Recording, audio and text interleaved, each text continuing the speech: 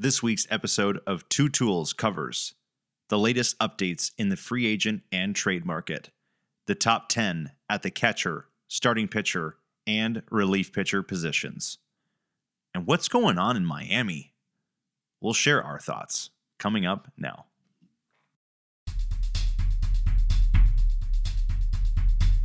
Hello, listeners. My name is Alex Johnson. I am joined, as always, by my co-host Travis Miller. I am more of a stats nerd. He was a total stud on his D3 college team. This is the Two Tools Baseball Podcast. Enjoy. What's up, ladies and gentlemen? Welcome back to another episode of the Two Tools Baseball Podcast, episode 88. Alex and I are coming to you live. It is Monday night, February 6th. It's almost started, Alex. We are almost there. One more week. We have pitchers and catchers reporting in approximately 7 or 8 days, depending on when you're listening to this episode. But from all the news I've been hearing, February 13th is the day for pitchers, and majority of most catchers reporting. It actually gets a little bit interesting when the World Baseball Classic players who have already committed will report earlier than, of course, some of the other guys. But I know tons and tons of pitchers are already starting to work out now, gearing up for that World Baseball Classic in about 1 month. But an exciting episode today, Alex. We have some MLB news, of course. We'll be talking about some of the last free agencies, extensions, and trades happening before the season is underway, and players can officially call certain organizations home. And we'll actually start now our top 10 at every position. I know we've been really hungry to deliver this news to the listeners and to give them our perspective on who we think is a top 10 position player at each nine positions on the diamond, and also the relief pitcher as well. But Alex, let's kick it off to you. I know you have some news. You've been really staying on top of that free agency market, but what's the latest? Yeah, there's some stuff going on still. Even though a lot of the big ticket guys are off the free agency table, it's still kind of cool to see some of these guys find homes, and also teams being aggressive with the assets they already do have and extending them. So the first thing I'll touch on, Chad Green, reliever of the Yankees. Travis, he has signed a deal with the Toronto Blue Jays to be a reliever for them. They're adding even more depth to their bullpen. It feels like they're taking a bullpen kind of centric approach this offseason, Travis, because they added starting pitching, but they also, in the bullpen, they traded Teoscar Hernandez for relief support. They're signing Chad Green here. They already have guys like Jordan Romano. They made relief pitcher trades at the deadline last year for Pop and Bass, I believe. So they just are very clearly thinking about their bullpen and all these situations. So, do you like that move for them? Do you think that Chad Green still has more to offer him? He's been a pretty good reliever. I feel like, in every season where he's been healthy, right? If he's not been healthy, then that's obviously going to be just kind of a waste of the money. But assuming he's healthy, he's been pretty productive, I'd say. What do you think about the situation? And it looks like right now I'm looking at it, it's a 1 year, $2.25 million.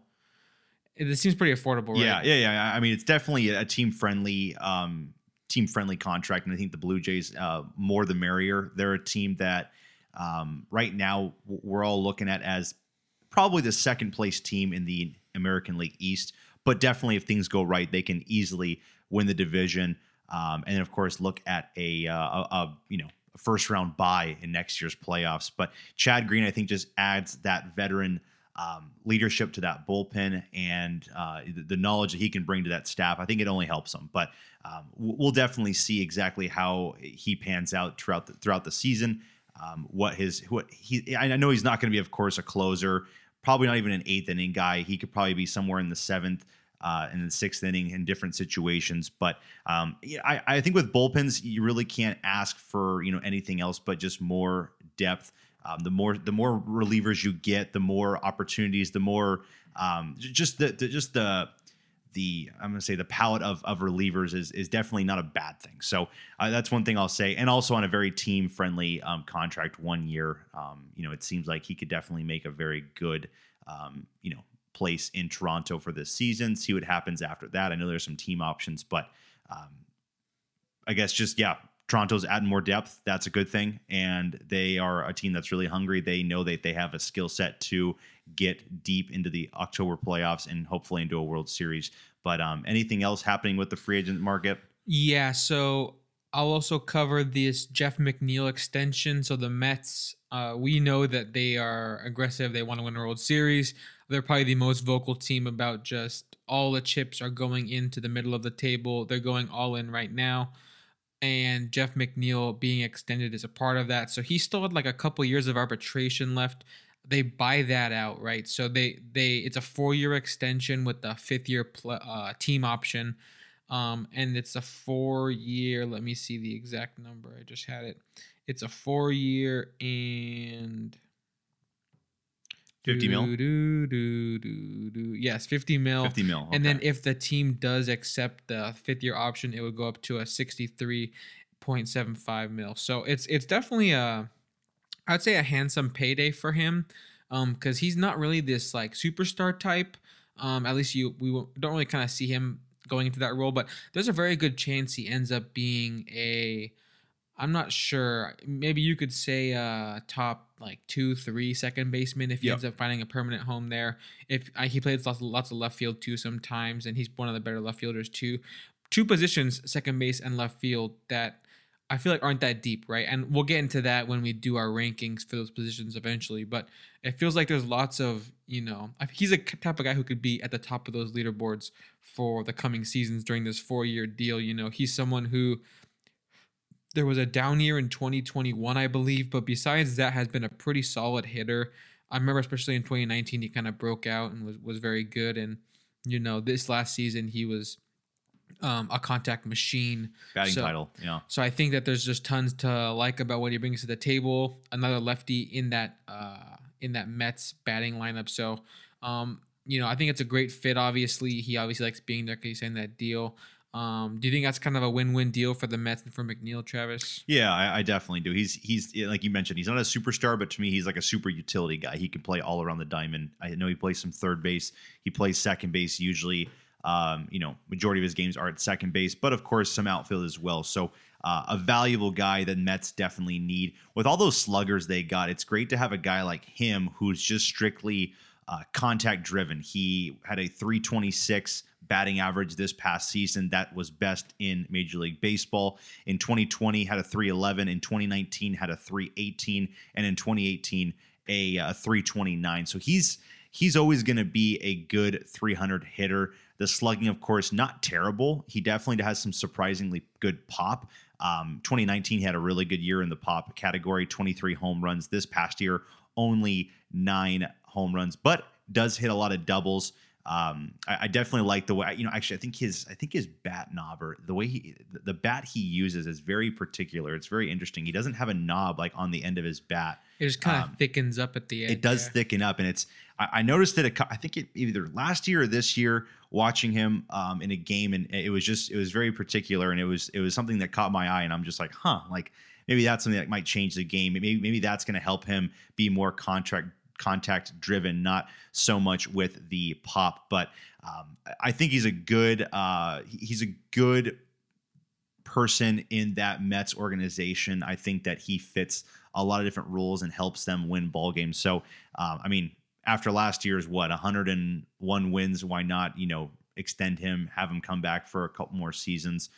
He's going to be a big piece, I think, in it if they were to make a championship run. But good move, I think, by the Mets. They're just keeping these guys for a little bit longer. So McNeil, Lindor could be a cornerstone of a middle infield right there for basically almost the rest of almost the 2020s, as it seems, because I know he's signed through 2026. So there are some team options, and I'm sure they could possibly pick him up. Him and Lindor could be around for a really long time.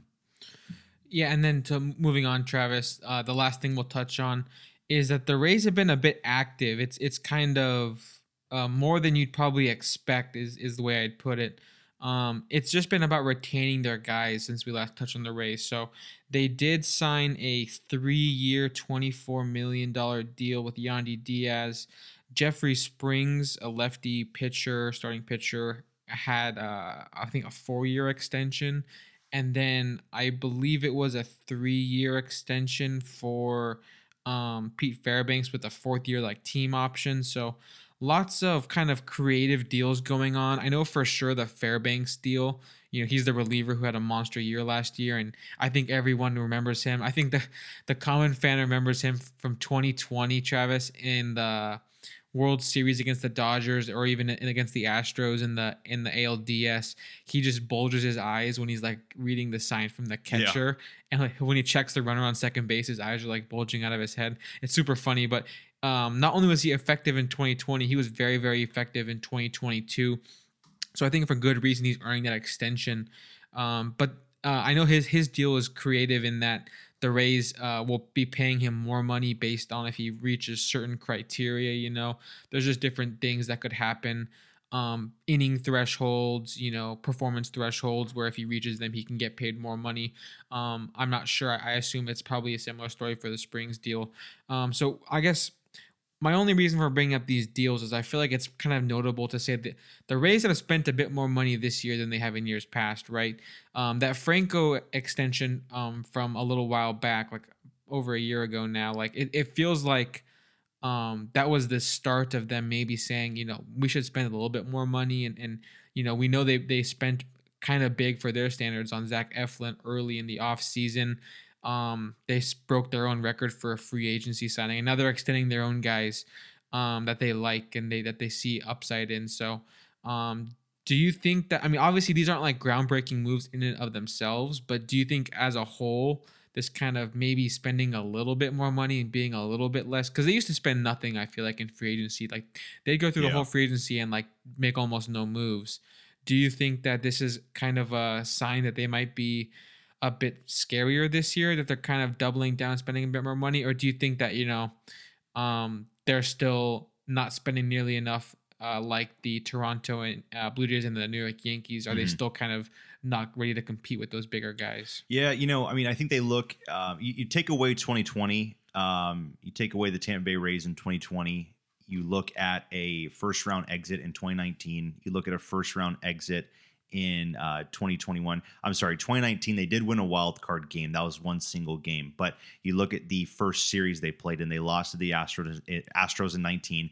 2021, they lost to the Red Sox in the American League Division Series. And then this last year, they lost in the wild card series to the Cleveland Guardians. So I think they're taking a look at everything and they're saying, with the, the mindset and just the way that we're structured, we're built to make the playoffs every year, but maybe we're just not built to make a deep postseason run. And isn't that what's all kind of about? So maybe spending the money a little more is going to help that out. That's going to win us some series in October. That's going to help us advance to another, fall classic. But I definitely like this strategy. It's funny. You look at like the Dodgers and you look at some of these other teams. They have that Rays mindset, but they have tons and tons of money that they can spend so they can have smart transactions in the minors and getting young developed players, but also they can get the top guys on the market every single free agency that, helps them and propels them to getting over 100 wins, winning the division, and also making deep runs in the playoffs. But I like the way that they're spending money. I don't 100% know how I feel about this year's Rays team. It just seemed like last year being third place in the American League East, 86 wins, pretty much getting swept in the wild card series. And that was just a very, very poor series by the Rays. I think they scored like maybe one or two runs in like, what was it, like 20 innings or something like that. It was awful offense by the Tampa Bay Rays. They needed someone just to hit a home run in like in a matter of like 7 extra innings that they were playing in game 2, and no one could do it. But I like the idea of them spending a little bit more money than in seasons past. But so far this year, if you were to tell me Rays are going to make the playoffs, I mean, that wouldn't be a really big shocker to me, just because they're built for 162 games. They can definitely squeeze their way into October. But good sign, at least for hopefully in the future, building for a guy like Wander Franco, who's going to be the face of that franchise, building for a guy like him, getting more help around him by spending the money. Maybe not getting the biggest splash of the free agency market, but getting guys that can definitely be contributors right away and help out, and not have to wait for some of the guys to develop. Even though their development has been spectacular, I like the idea of them spending some money now and, hopefully giving them that edge when it comes to, the next couple seasons to come. But that's my take on the Rays. They're an interesting franchise. They're a very impressive franchise in that they are able to win so many games and basically having the payroll to pay only Mike Trout if they were to have him on their roster. And the Angels have him and Rendon and Ohtani and so many other guys that you can pay, for a team that, pays a lot of money for a bunch of superstars, but cannot win the same amount of games as the Tampa Bay Rays. It's kind of funny how baseball works. We've said that probably 1,000 times now, how many times the Rays just seem to outsmart the rest of the league. But now that they're spending some money, that should at least help them a little bit more. Yeah, I agree. I'm hopeful to see kind of them continue down that road, and we'll see how, this season kind of takes them, if they'll be aggressive at the trade deadline. I'll always say we want to see the Rays be more aggressive, but I will say the one time when they were aggressive at the trade deadline, when they went and tried to get Nelson Cruz, yep. And they ended up giving up Joe Ryan, who has been a really solid pitcher, at least a above average pitcher for Minnesota, and Cruz did pretty much nothing for them. Did not do well in the postseason, and then pretty much left for nothing. So. That was a head scratcher. Yeah, but like at the time, it's like, okay, they got like a thumper bat, like let's go. But yeah, it wasn't quite big ticket enough, yeah. and it didn't work out for them. But the last piece of news, Travis, before we get into our rankings, there was a trade of Matt Barnes for Richard Bleer. Yay! Bleer of the Miami Marlins, Travis, has had some really interesting seasons. He's kind of a control freak. His pitch does not allow very many walks the last few seasons, mm-hmm. but overall has been just kind of a solid reliever. I'm not sure if concerned or just interested. I mean, he's got a career 3.06 ERA. In 2020, he had a 2.16. In 2021, he had a 2.95, and then last year he had a 3.55 ERA. So, I mean, he's been above average ERA the last 3 straight seasons. And Matt Barnes, who, I think we know that Matt Barnes' ceiling is like a really, really good closer. But I'm not sure that, he's still got that in him. He had a really good first half. Was it 2021? Yeah. And then he was an all-star, and then he had a really bad second half. And then last year, he actually had a below-average ERA with a 98 ERA plus. That was a 4.31 ERA in 2022. So I believe Matt Barnes actually got DFA'd, and then they traded him as their way of getting rid of him off their roster. So overall, Travis, I think it's a good move for the Red Sox. I think that Bleer has something still left in the tank, whereas Barnes maybe less likely.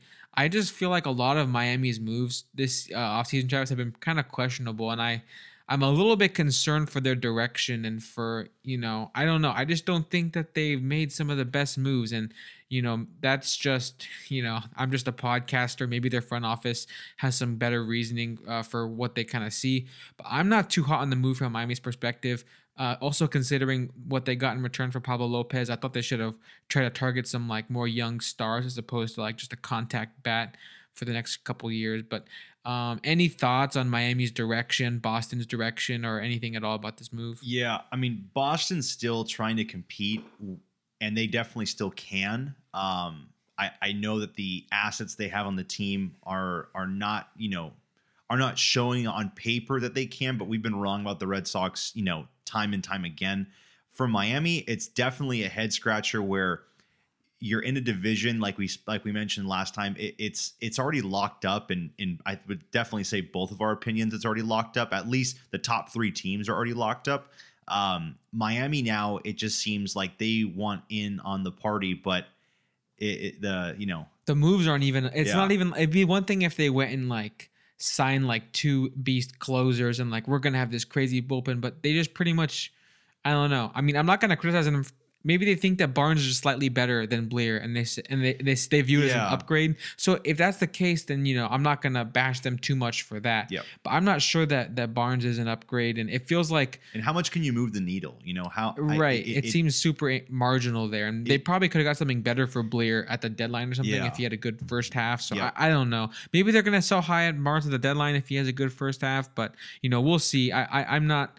I love to see a team have a clear direction, decide to tank Yes. or decide to make some bigger moves, and they feel like they're totally just in the epitome of no man's land in a division where if you're in no man's land, you have no shot. Yeah, because I mean, we spoke about it earlier, where they get Gene Segura, who he's probably got less than 5 years left in the bigs, and then you have who's the shortstop they got now playing there that we were talking about, the lefty Wendell.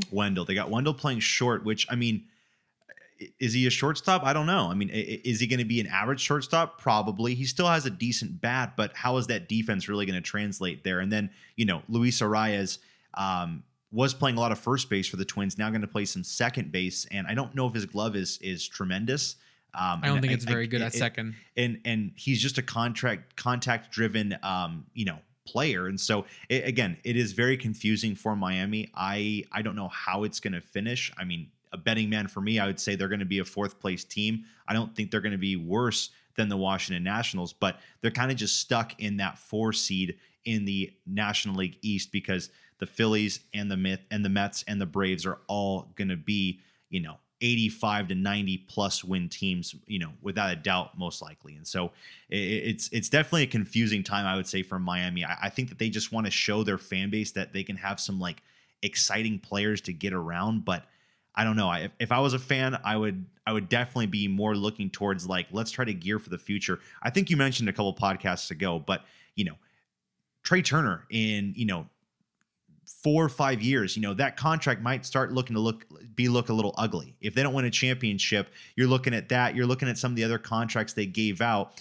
Castellanos, I would have to look at some of the other guys, but you might look at the Phillies starting to digress in the wins and in the total level of play because some of these guys are getting older and the output of what's being on the field is just not going to be glorious. And so then you look at the Miami, who can definitely take that spot, and then possibly even the Braves after God knows when Anthopoulos unloads all of his suspiciously great signings. Yeah. So you look at that too. I mean, the Braves are going nowhere, but I don't know. I just look at Miami. It's definitely a question mark. I mean, you don't want to say like, okay, well, let's just go back to rebuilding for another 5 or 10 years. I like the idea of acting now, but I would have thought they would have wanted to get, smarter signings. Like even if they got a guy like Carlos Correa, that would have been the start. You get a young, good shortstop right now to pair with Jazz Chisholm. That would have been a really fun start of the lineup. Act on it that way. I don't know about getting Matt Barnes and Gene Segura and trading, Pablo Lopez for Luis Arias. I don't think that's going to really at all move the needle at all. So that's kind of my take on that. And then of course, Red Sox. I mean, I think Red Sox are just trying to get their bullpen right now is actually, I won't say spectacular, but it's a step up. At least it seems they have some big names. It has the chance to be really special because I think it was a bit of a weakness last year. If I'm not mistaken, I have to double check those numbers, but it definitely seems like they've viewed it as a point to address all offseason. Yep. They've made signings, they've made trades, they've let guys go that don't live up to what their expectations. So I think it's a good sign of life for Red Sox fans, even though they let some of the big thumpers go. Maybe they might try to save some wins with the pen. So overall, Travis, still some things going on the hot stove. The season's not quite over yet, but the real season in spring training is about to start. So I imagine most of these deals will kind of wrap up quickly. And there's still some guys, Travis, lingering in free agency, obviously. Waka has not signed yet. Handful of relievers that get linked with multiple teams. I know like Chafin, Britton are like still free agents. Matt Morris. There's just these guys out there who just feel like they're available, and I'm interested to see where they end up and kind of why it's taking so long. But either way, Travis, we'll have more news on those guys in the coming weeks, of course. But now let's get into the first installment of our preseason rankings. This will be our 2023 positional rankings. Kicking it off, the first part will be catchers, starting pitchers, and relievers, like you said, Travis. Anything to say beforehand, or should we jump into it? We didn't want to give them all 9 in one episode because that would be that'd be a marathon. That would be a 5-hour episode. So we wanted to at least cut it down into different sections and give you guys little pieces of the pie. So I'm excited. I'll tell you right now, Alex, based on my criteria, and I think we mentioned it last year when we did this, but for me, when I judge these players, I, of course, look back at, past performances, how they've been trending over the last 2, maybe 3 seasons. Now that we have at least 2 full seasons behind us, we can definitely look at that and say, okay, they've been actually pretty consistent.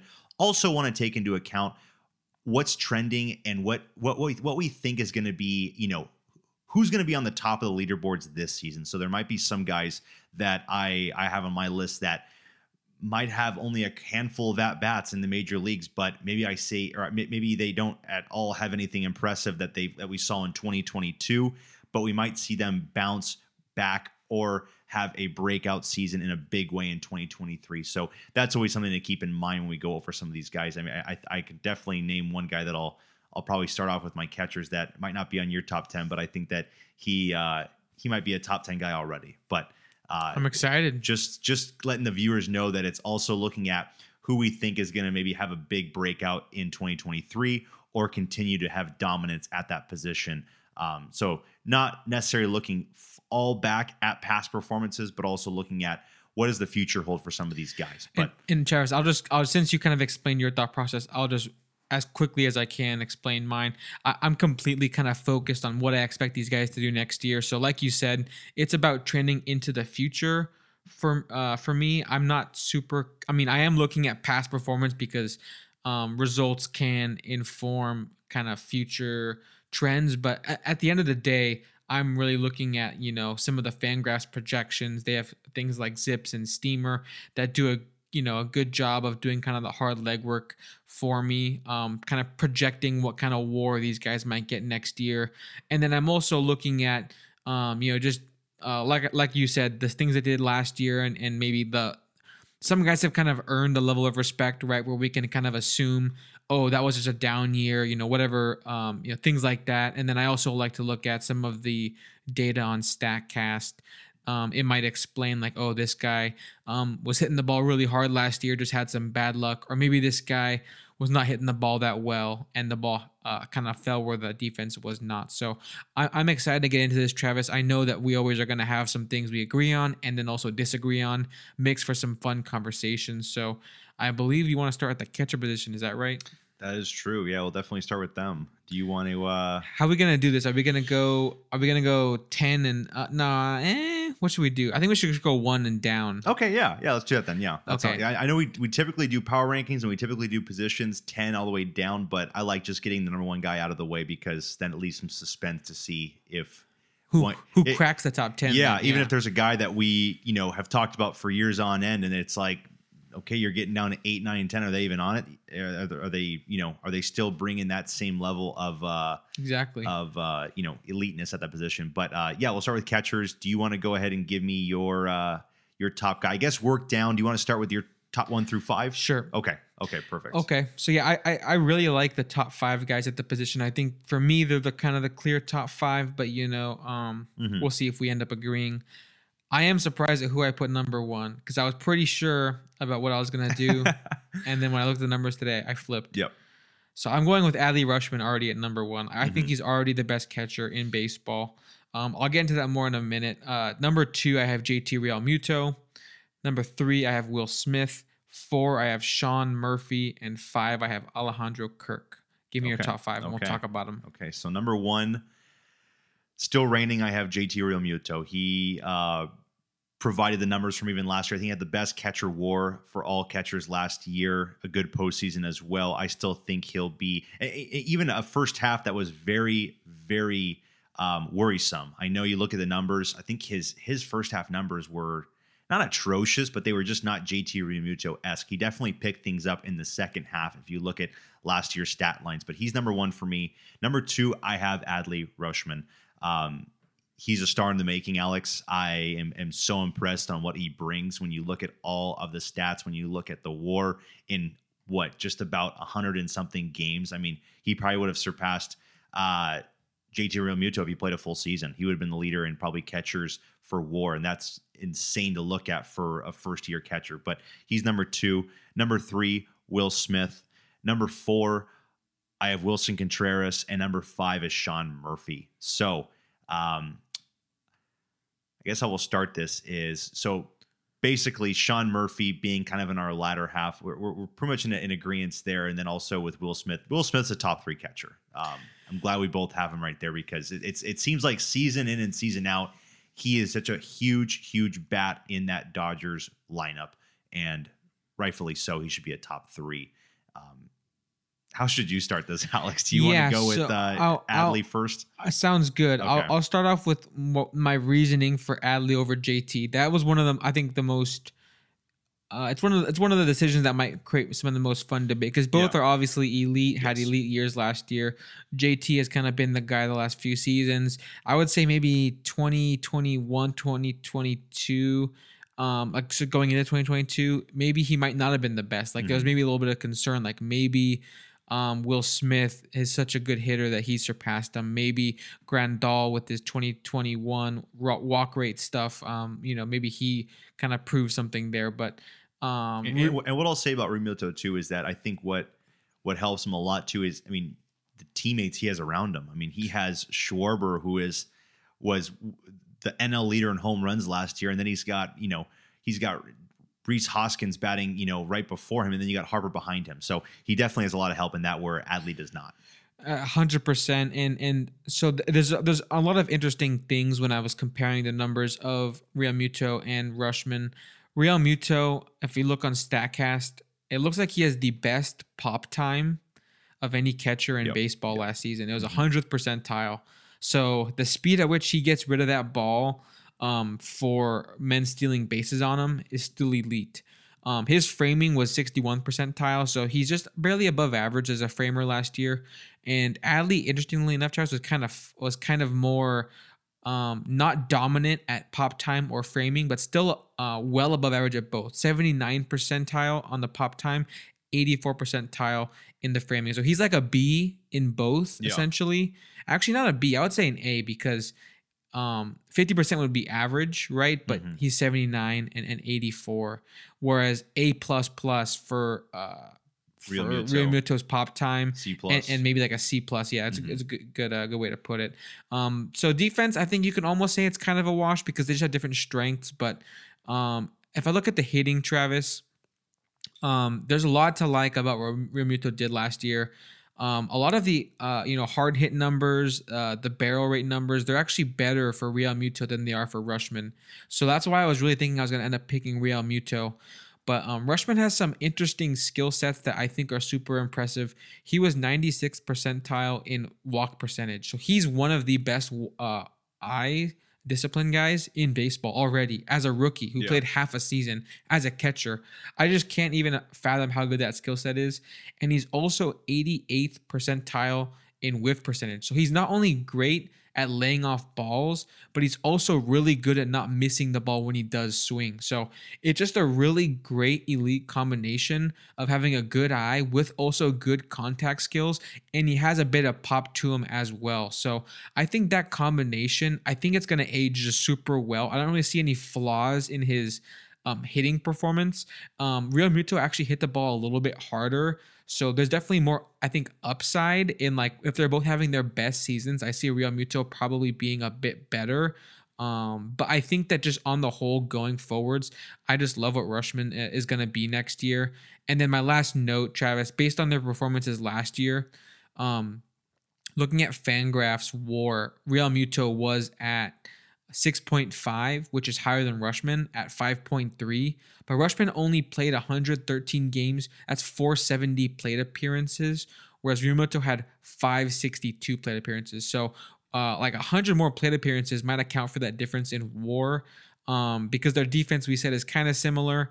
And Rutschman actually had the better WRC plus by just a little bit, both very close. So I think this is one of the closest I'm gonna have in terms of who's my number one, who's my number Yep. two for any position. But I ended up going with Rushman. I understand the argument for Real Muto. I just like trying to be a little bit ahead of the curve, if you will. I think that,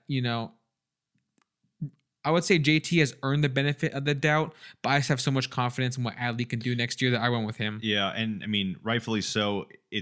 It's year one for Adley, and he's already number 2 on our list, or he's already in our top 2. So it just shows the respect we have for him.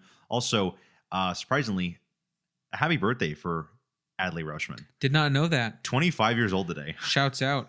It's crazy. We're the old guys now. It's crazy, Travis, that he is older than Juan Soto, which is just like Soto is like already That's a so super funny. a superstar That's in our so mind. funny. That's going to be like a trivia question, or just like a little like tidbit fact that we'll be saying for years in and years out. I need to like figure out if this is still true or not. But like at one point during the last season, it was true that Juan Soto had never faced a pitcher that was older than him, or sorry, that was younger than him. Wait, younger than him. Yeah. So his age is still kind of mind blowing. But that's happy birthday to Adley. He also is like a good dude. Nothing to do with the rankings, but I see all these videos of him like, his first game, he went out there and shook the hand of the umpire, and I see him I see him with all the Orioles fans. He's at a fan fest signing a couple days autographs. ago, and yeah. So I mean, it's great. I'm glad that he's already kind of getting this kind of credit that we're giving him. Yep. What do you want to talk about next on this list of our top fives? Basically talking, nothing really to discuss. Will Smith, we can talk about him forever. I mean, he's been consistent since 2019. He's just been a you always know what you're going to get with him. And it's funny because he's one of the catchers that bats in the middle of that Dodgers lineup. You always see him batting 4th or 5th for that Dodgers lineup at times. So I thought his bat fell off a bit last year, but it really did not. A lot of his numbers are still really good. He's excellent at walking and making contact. I thought so too. Much like Rushman. And I think he had a career high in home runs, if I'm not mistaken. It was pretty high.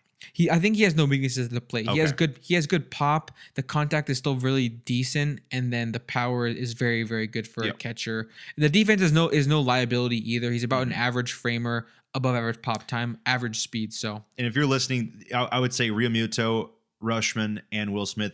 That's your tier 1 of catchers right there. Sure. If you had to make a tier, that is tier 1. Sure. Tier 2. Now we're getting into the other guys. You had Sean Murphy, I believe, number 4. Okay, and then you had Alejandro Kirk, number 5. Yes. Okay. So I have, of course, had Sean Murphy, number 5, Wilson Contreras, number 4. Pretty similar, I guess, ranking, because 4 and 5, not really too much of a huge difference right then and there. But Sean Murphy, excellent defensive catcher. Does, of course, not going to say he needs work offensively, but I think there are some things he could still work on. I think going to the Braves, it's definitely going to help him a lot out now. Playing, no offense, playing in Oakland last year, it probably wasn't the greatest motivation to go out there and really just not say give it your all, but just having the players around you, it's definitely harder to, I think, have a tremendous season. But I think the ballpark, I just can't imagine like having like monstrous offensive years at that ballpark sometimes. But I agree with what you're saying exactly, because the reason why he's not in that top tier with the other 3 is his defense is as good or better than all those guys.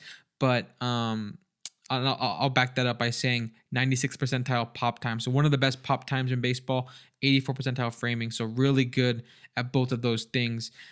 He has the max power. His max exit velocity is very good. It's 94th percentile. So his max pop is very good, but it doesn't come consistently enough because some of his other hard hit numbers are just not quite as impressive. It doesn't happen as frequently as some of the other hitters. So there is that weakness in his game offensively. I think that Will Smith and the other, the top tier catchers do not have. He's not quite as good of a walker nor a contact guy as Will Smith, Real Muto, and Rushman. But we're comparing him to elite guys that we view in such high regard. I think Murphy is good enough to be a perennial all-star if you factor in that defense and that power. And I'll tell you one thing, the Braves got him on a steal, and they got him to an extension on a steal. They are getting it's a big improvement to their lineup. I think. They are really getting a great contributor for $11 million a year. So that'll be fun to see for the next coming seasons for Atlanta.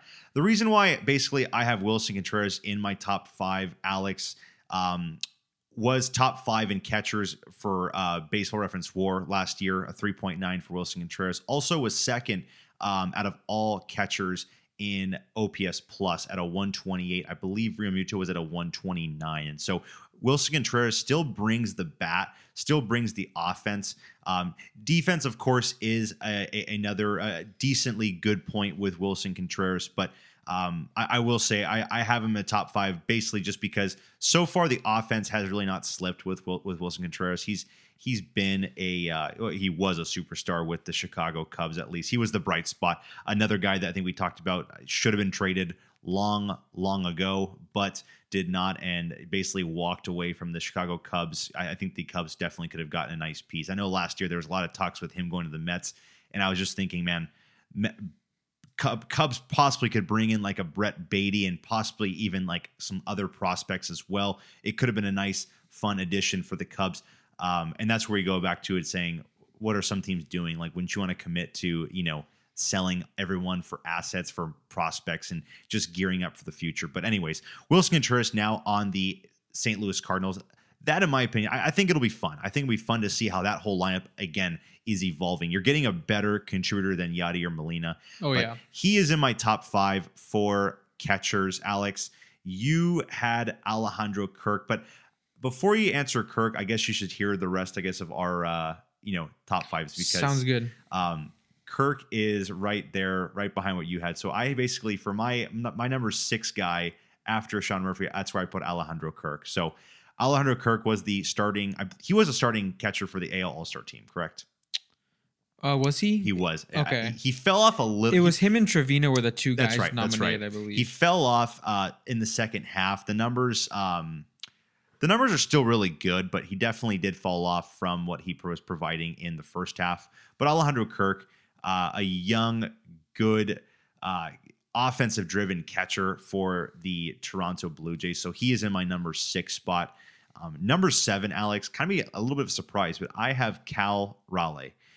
What he provided down the stretch for the Seattle Mariners was very impressive. The power that he was able to provide was something special. I mean, it's funny. Just he looks almost like a Yordan Alvarez coming to the plate because he's just a big, burly left-handed hitter and can just smoke the ball out of the ballpark. That magical home run last year that sent the Mariners to the playoffs. That was definitely a big hype hit for that franchise's history. But Cal Raleigh, whatever he provided last year was special, and he had to at least give recognition on my top 10. The next 3 guys I have, Alex, will be Danny Jansen at the number 8 spot. Still have Salvador Perez in my top 10. He's number 9, even though he took a really big step back in 2022. But he's at my number 9 spot. Number 10, Mets Francisco Alvarez. Wow. He only has 12 at-bats, Alex. This is what I'm talking about, where I think he's definitely going to be a breakout player in 2023. But that's the rest of my 5 for my top 10. Kirk, Raleigh, Jansen, Perez, and then Francisco Alvarez being number 10. Give me who you got, who you rounded out your top 10 with. Okay, so my 6th, Cal Raleigh. So we agree about kind of similar spot of our list. Mid-tier, yep. Yeah, 7, I would go finally Wilson Contreras. Okay. 8, Danny Jansen. So we're really in line here on most of this stuff. Yep. And then 9 and 10 we differ by a good amount.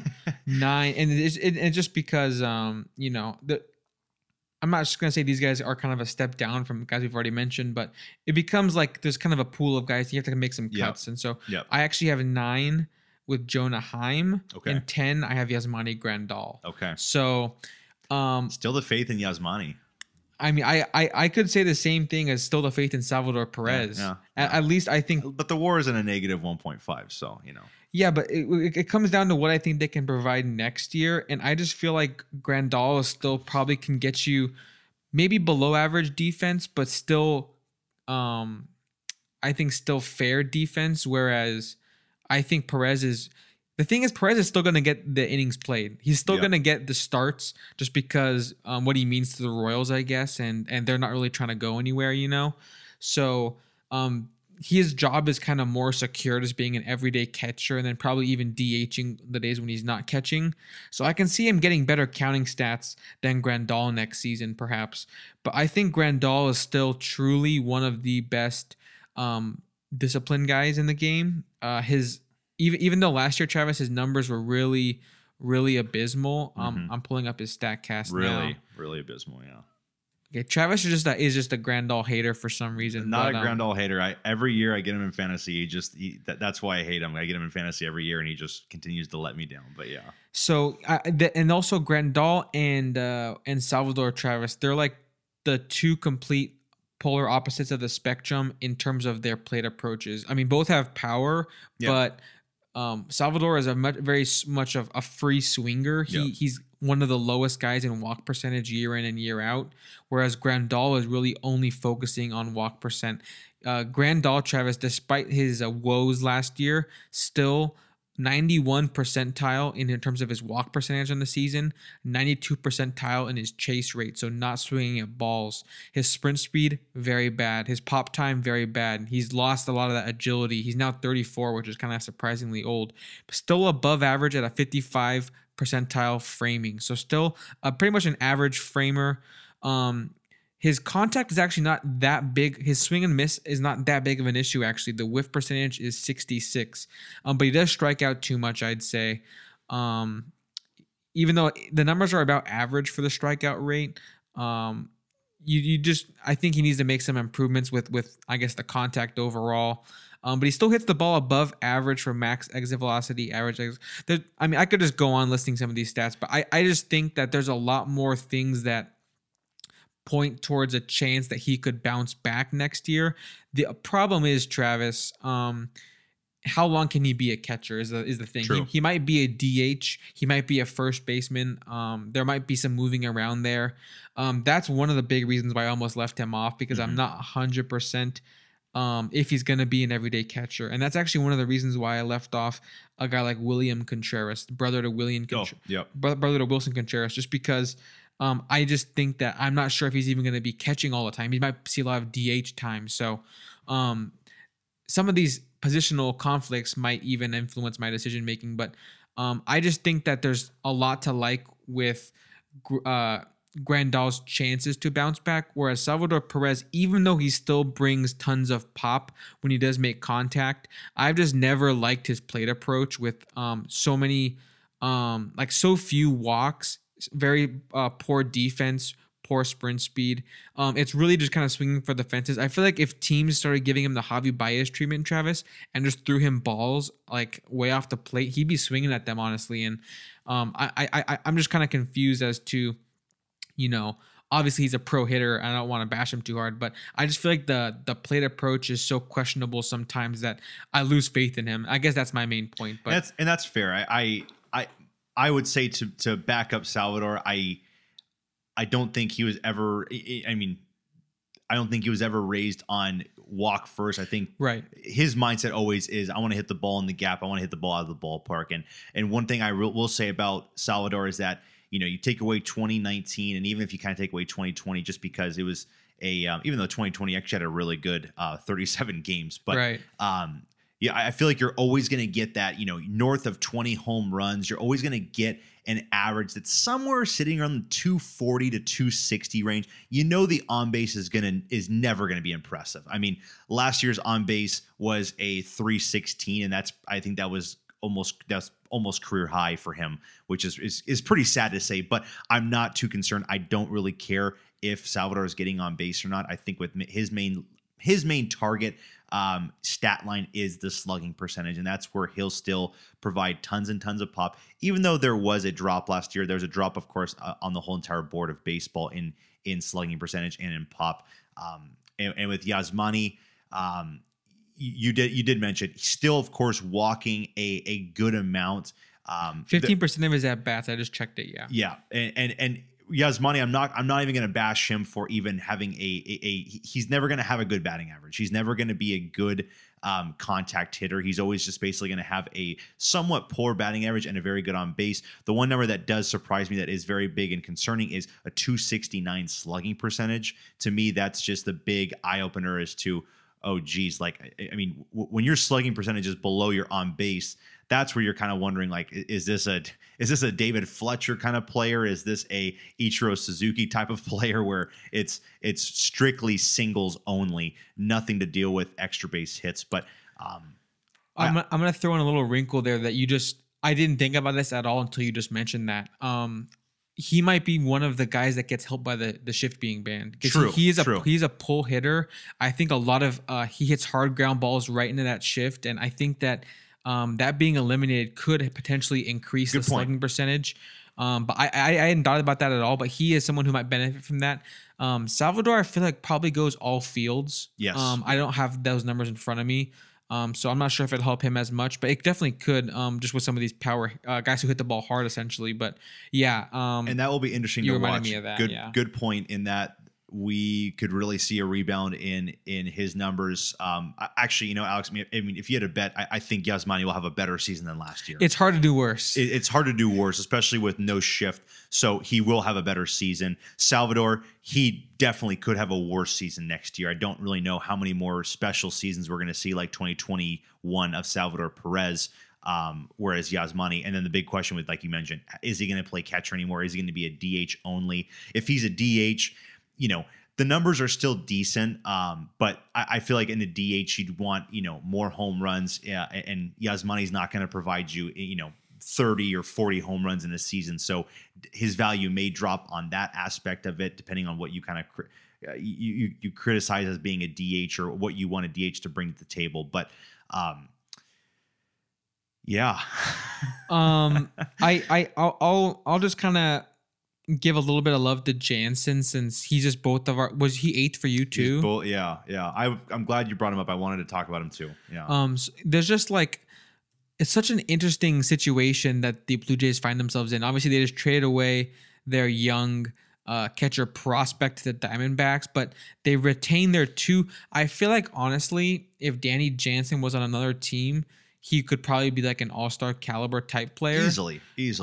What he did offensively this last year was pretty impressive, but he did it in limited time because he has Alejandro Kirk as the main catcher. And I'll talk about kind of Kirk because I never really touched on Kirk because we moved on to the 6 through 10. So I'll talk about Kirk and Jansen, kind of both of them at the same time. So if I look at Kirk's numbers from last season, like you mentioned, they kind of fell off towards the second half, but still a 285 average, 372 on base, 415 slugging is honestly probably pretty elite for a catcher. A 129 WRC plus, almost 4 Fangraphs WAR for someone who kind of really is bursting onto the scene for the first time.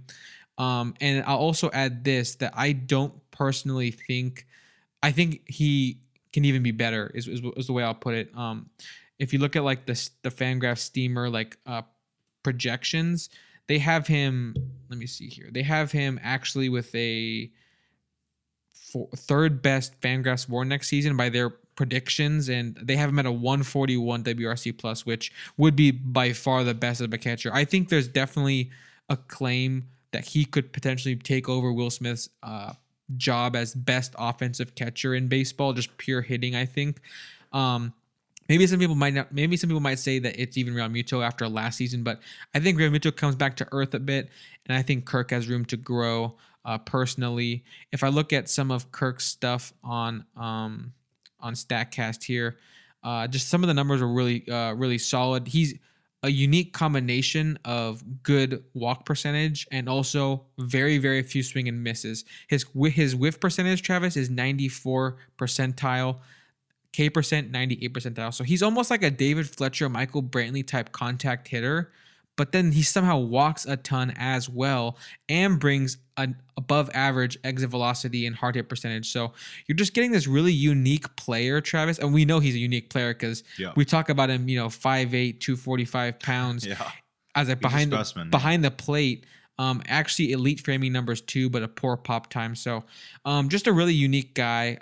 That's why he cracked my top 5. I think that if I knew for sure he was going to be a full-time catcher and not be defensively solid, I might have had him in that top tier with those other 3 guys we mentioned. Okay, but I just don't know. He's going to see DH time is what I'm saying. Yeah. And I'm not sure if he'll be a catcher permanently long-term, which is why he took a bit of a hit for that. Back to Jansen, Travis, who I kind of steered away from. I think that he last season had a pretty monstrous year.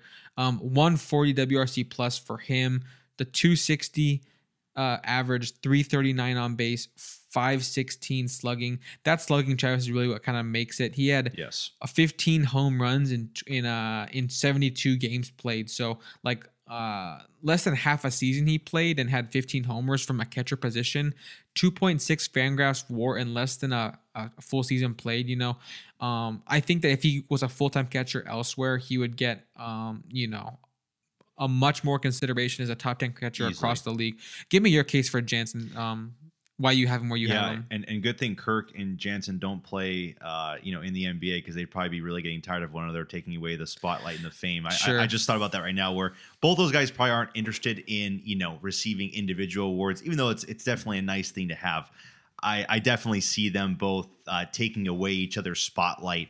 I think both those guys could be elevated. But, I mean, talk about the Blue Jays organization. Imagine having two of your catchers inside the top 10 for all catchers of MLB. That's pretty spectacular to think about, when a lot of teams don't even have their top primary catcher in the top 10. But Danny Jansen, a 2.9 baseball reference WAR. And looking at those numbers, where 72 games played, if he would have played on, let's just say, the Texas Rangers or another organization, you're looking at 144 games played. If you double those marks, that's pretty attainable for a catcher. I think Sean Murphy was in the 150s for games played. But I mean, imagine having a close to a 6 WAR for a starting catcher, and also having 30 home runs, 50 walks, 20 doubles, and even if the stat line at the average on base, slugging, and OPS all kind of dipped a little bit, I mean, it's still looking at a top 3, almost top tier starting catcher right now in Major League Baseball. So a lot of props to Danny Jansen.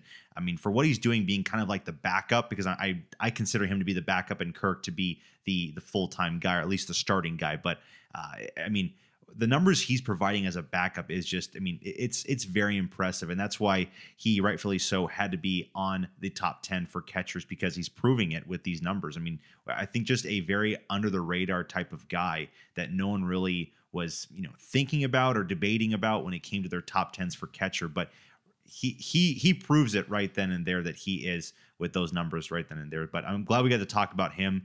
It just sucks a little bit that Kirk and him are kind of stealing each other's spotlight. But I'm glad the Blue Jays did something about the whole 3 catchers in their system. They had to get rid of one, and I know they wanted to get rid of, or they didn't want to get rid of, but they smartly enough, they had to get rid of the guy that has not been that has not had success in major leagues just yet. So, yeah, and Varsho was a good return. Yes, it fits what they need. Lefty. It fits what they needed. Yeah. Defensive outfielder that's gonna be a lefty. Hopefully, gives them pull power. Yep. Travis, before we move on from the position, let's last touch on this kind of the end of our lists, and then like maybe some of the honorable mention type guys. You had Francisco Alvarez. I had Jonah Heim.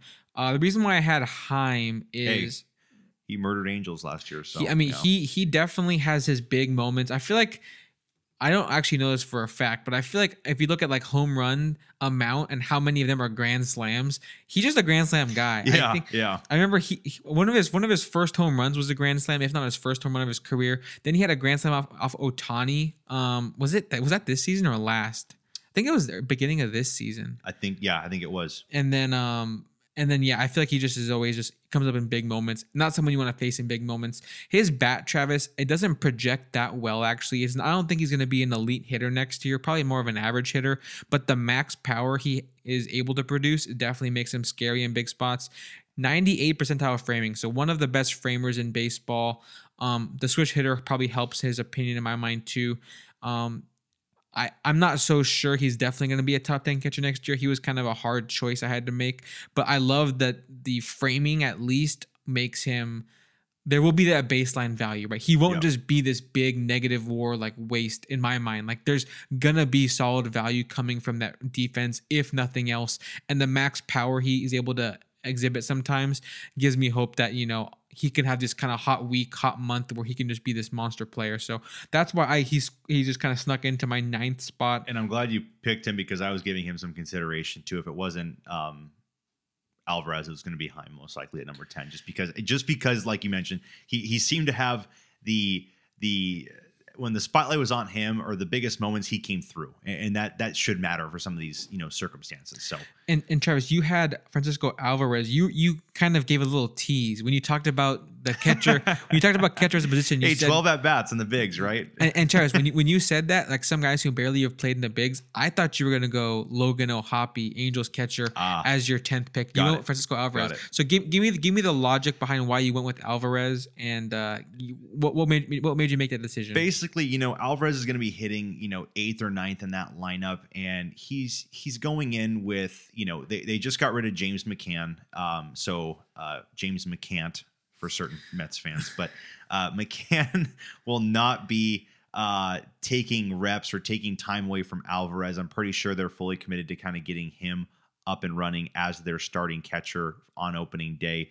And you know what? He's going to have zero pressure. I mean, look at the lineup that the Mets have. He doesn't have a huge responsibility at all. I mean, literally just learning from Pete Alonso, from Francisco Lindor, from Jeff McNeil. You got power hitters, you got contact hitters, you got on-base guys like Nimmo. I mean, you literally get so much advice from all these guys, and just from being the number 1 overall prospect as a catcher, I definitely see him running away with that knowledge and that expertise and having himself a very good season. Nothing like I don't know if he's going to have like an Adley first year, or nothing like a Julio where you step onto the scene and you're like, wow, this guy is a superstar. But I definitely can see him having a special season this year. I'm sure he's already, one of the favorites for the NL Rookie of the Year for of course for the catching position, but for all National League. But I just think he is a guy that will definitely take over when his time comes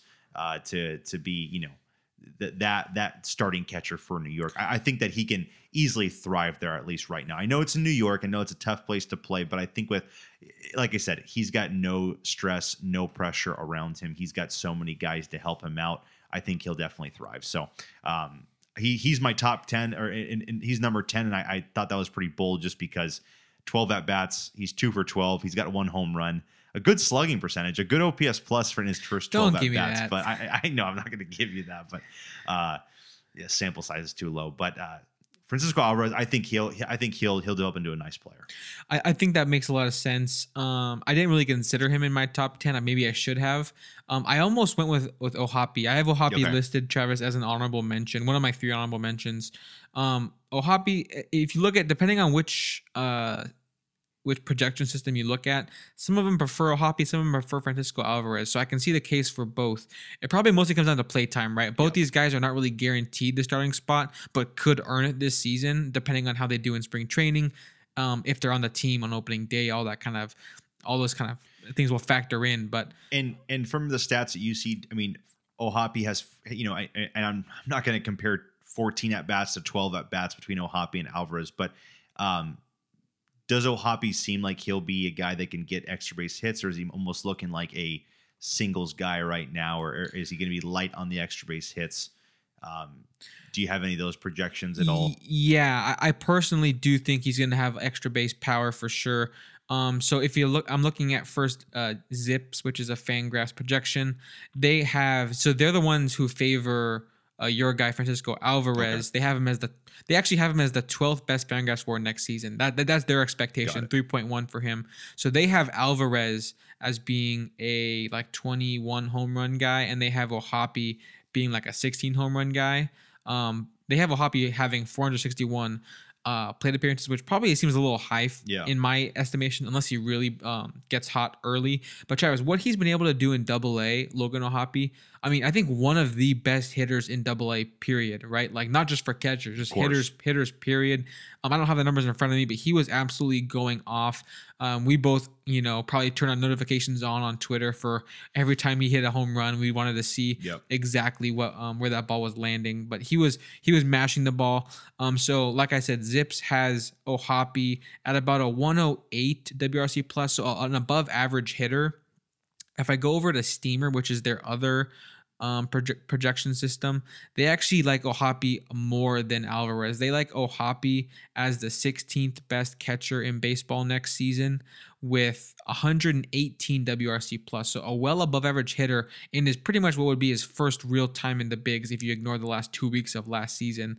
They think he could be a 246 average, 332 on base, 438 slugging next season. All just projections, obviously, but they think he could get about a 2.1 Fangraphs WAR in about 74 games played. So if he ends up doing that, that would just be, make me more than happy with his development. So I think that he does have extra base power, Travis. I like his plate approach too. I think he's prone to getting walks, had a really good on base percentage in AA, also a good slugging. So I do have a lot of optimism for O'Hoppe, both in terms of his plate approach, his power, all of the above. Travis, my other honorable mention, who you also did not have on your list either. Travis d'Arnaud. No. Oh, no. Is he one of your honorable mentions? He gave consideration, but I mean, I don't see him trending anywhere upwards ever in the future. So I'm surprised that neither of us included Jose Trevino. Jose Trevino, Travis, last year, he earned 3.7 Fangraphs WAR. The hitting was nothing special. At the beginning, he was hitting lots of contact, and it was kind of like this Yankees feel-good story. But he ended up being, I think, possibly the best defensive catcher in baseball last season. If not, then at least one of the best. I'm pulling up those numbers now. But platinum glove and gold glove. Yeah. He really has a contact first approach. It's almost like his bat is almost like if Sal Perez had no pop. Yeah. So he's swinging a lot and not really getting that many walks. But his contact rate was pretty solid. So overall, I think, the platinum glove component made me almost put him in. But I think the bat is just next year is just not going to be good. I'm just not very high on his offense. So even if the glove remains elite, I'm just not so sure. The framing was 100 percentile last year. But the expected WOBA, the hard hit numbers, that's all not very good. The walk percentage, not very good. Avoided strikeouts because he can make contact with the ball. But that's about it. So, did he have any consideration for you at all? Who else was on your honorable mentions? You surprise me right now. So not on your radar at all. Not really on my radar at all. But again, I kind of look back and I'm like, that's right. He was an all-star, and you platinum glove. Didn't really think about it too much. But not really on the all-star. I mean, some guys I was thinking about were Nola on the Padres. Sure. I don't think Tom Murphy played a lot last year for the Seattle Kurt Mariners. Suzuki. God, he was first guy. I was debating him or JT. It's almost not fair to rank him. It is. He's ranked 0. It's if there's negatives, there's a place for him. But Jonah Heim definitely was a guy I was looking at as well. And then I'll mention William Contreras is someone who I had as an honorable mention. He was an all-star. I was thinking about him. But was he an all-star as a DH? He was a DH, and then I think he played also some first base and some catcher, and so that's why I was like, I don't know where to put him. He's kind of in that. If we had a top 10 utility, then William could definitely be on that, or maybe when we have our DH, we can talk about William there. But I always thought of him as a DH first, but he does play catcher as well. So I guess we could also put in Kyle Schwarber as a possible catching candidate because I know he played a little catcher in the minors. So. I think Taylor Ward played some catcher when someone got hurt last season. He put on the gear for 2 innings or something. And held it down. So that's true. Travis, we can probably move on to pitchers now. Yes. We've talked about catchers quite a bit here. Starting pitchers first or what? Starting pitchers first. Yeah.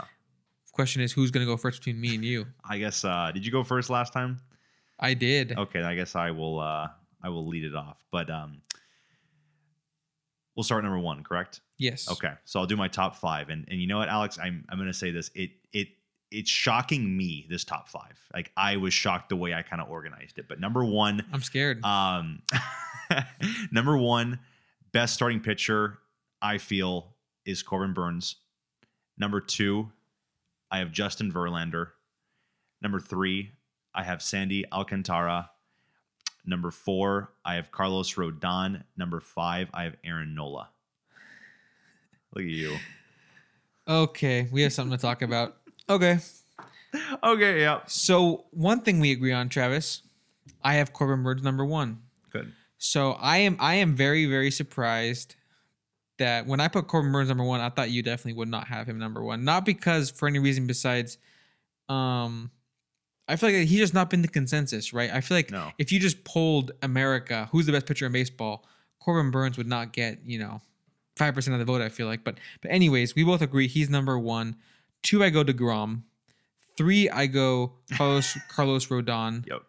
4, I go Shohei Ohtani. 5, I go Garrett Cole.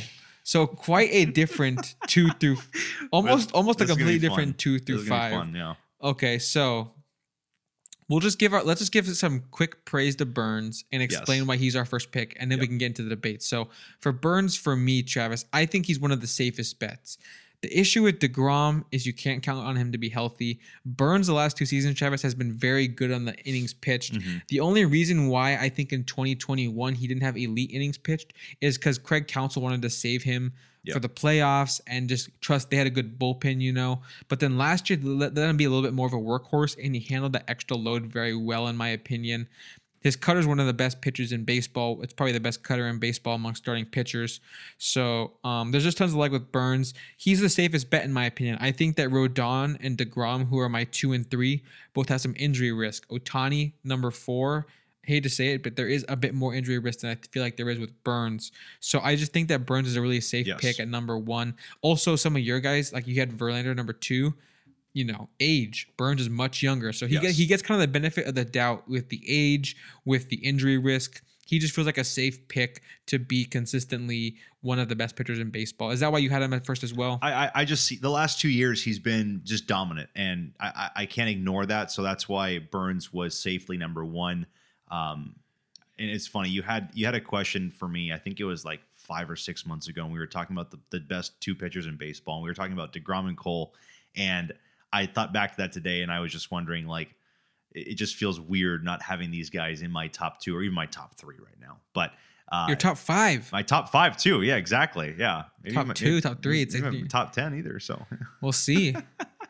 So Burns, hats off to him. Burns number 1. He's easy. Yeah.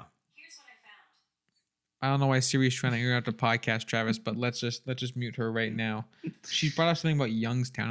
I don't know what she's hearing us say, but Travis, I go number 2 DeGrom. Yes. I almost went number 1 DeGrom. Mm-hmm. A lot of projections still think he is the best pitcher in baseball. Yes. I think on a rate basis, he is still by far the best pitcher in baseball.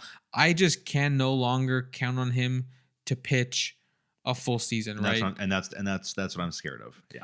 Somehow, Travis, I'm looking at Steamer projections. They have him at 172 innings pitched next year. I don't see it. 172. I'll be honest. I don't see it. Yeah. I like DeGrom a lot. I'm trying to make sure we aren't being anti-Texas biased, Travis. No, of course. As Angel fans, when he went to Texas, we were all kind of like, oh, bummer. We have to play against him all the time now. I'm trying to take that out of the picture, all my personal, thoughts aside. Just looking at the numbers here.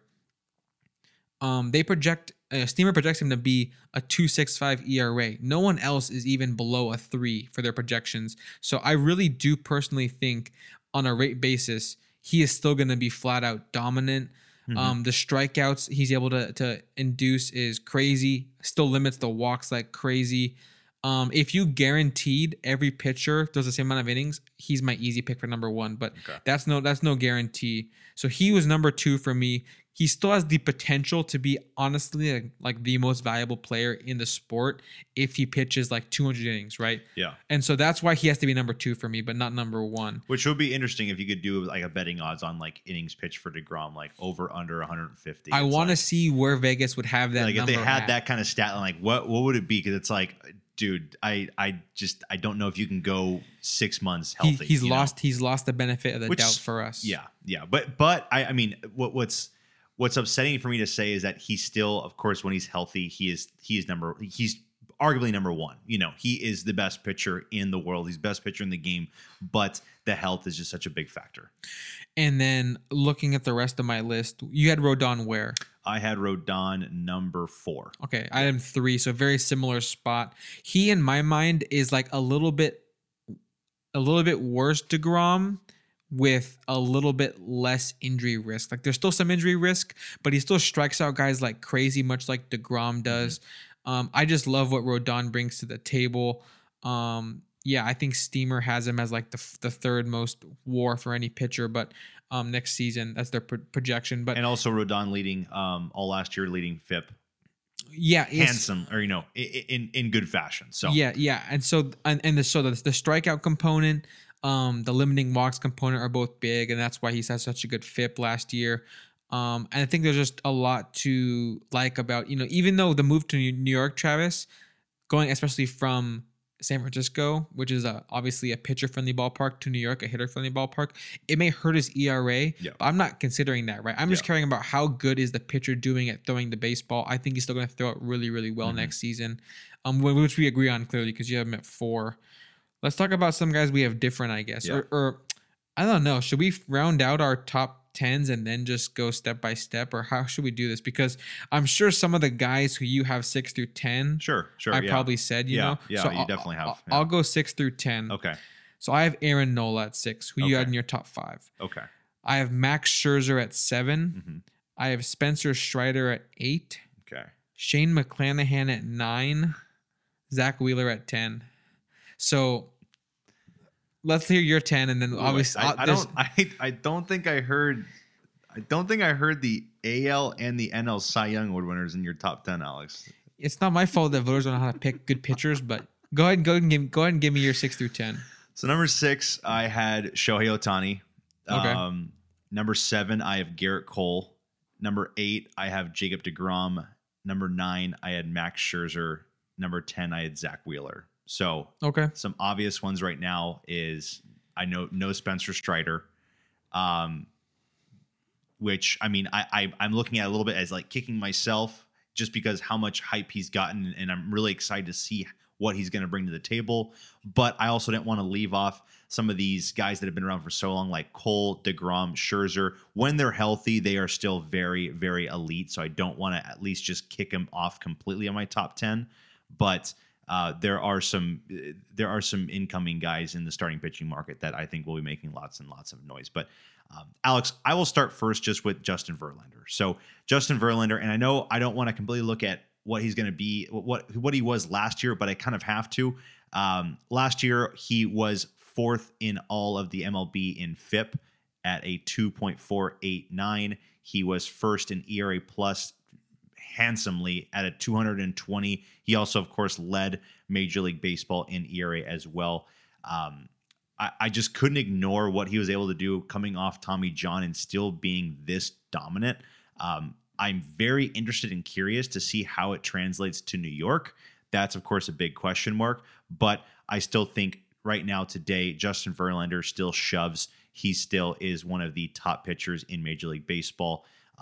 Next guy up, I'll quickly go briefly on because I did not hear him on your top 10, but Sandy Alcantara, I just see him year after year getting better and better.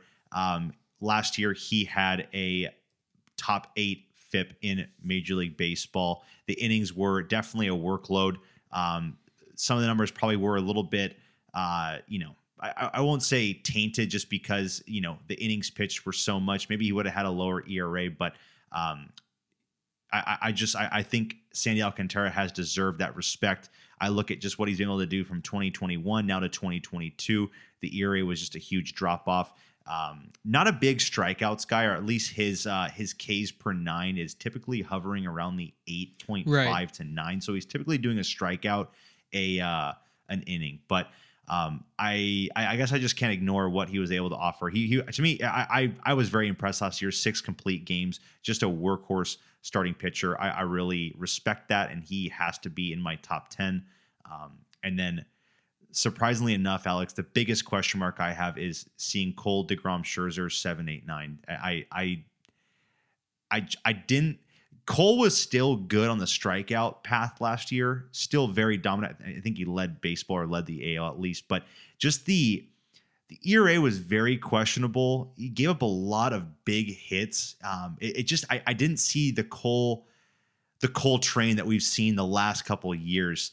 I know I don't want to compare everything to 2019 or to 2019 Astros Garrett Cole, but I just did not see that kind of level of Garrett Cole. DeGrom and Scherzer, the only reason they're so low on my list is just because of the injury. I just don't know what they can offer. Like you mentioned, do you think Scherzer will pitch more than 170 innings? I probably don't think so. Do you think DeGrom will? I don't think so as well. So, I mean, I guess it sucks to say I don't want to just bash them for not having so many innings pitched, but also I want to make sure I'm having pitchers on here that are going to be the consistent every 5th day or 6th day starting pitchers. I don't want to have injuries keep on coming into effect in here, even though I think Scherzer and DeGrom are on their way to Cooperstown. But at least I'm glad we had Zach Wheeler number 10, because Zach Wheeler, we agree somehow. Yeah. Zach Wheeler, I was going to say I was somewhat looking at even possibly even leaving him off this list, but I'm like, I just feel like the last 2-3 seasons, it's just been so consistent with Zach Wheeler that it's like, I can't leave him off. He's just been so dominant. But I guess give me. I'll give you start with this one. Yeah, I'll give you. We were all over the map, but yeah, I'll give you the reasons why I have Justin Verlander and Sandy Alcantara, who are the Cy Young reigning winners and both in your top 5. Why they didn't make my top 10. I'll start there, and it really has nothing. It's not really that much to do with those guys. I don't think they're bad, right? That's not what this is. Yep. I just think so much of the guys that I have on this list, I think the guys I have on this list are just a bit better. Travis, still an elite pitcher. I'll take the L. I thought that he might retire after that injury. He came back, won a Cy Young. That is so impressive and incredible. He is 39 though, and this I just don't see this next contract aging very well. There is some small chance he's the next Nolan Ryan and pitches till he's like 45 or something, but I think that's just so unlikely. But he is proven to be an unlikely talent. He's famous for being able to throw, even faster in like the 8th and 9th inning than he was in the 1st inning. His fastball velocity, Travis, did not dip last year. He wasn't showing age on the fastball velo. It was 95.1 was his average fastball last year.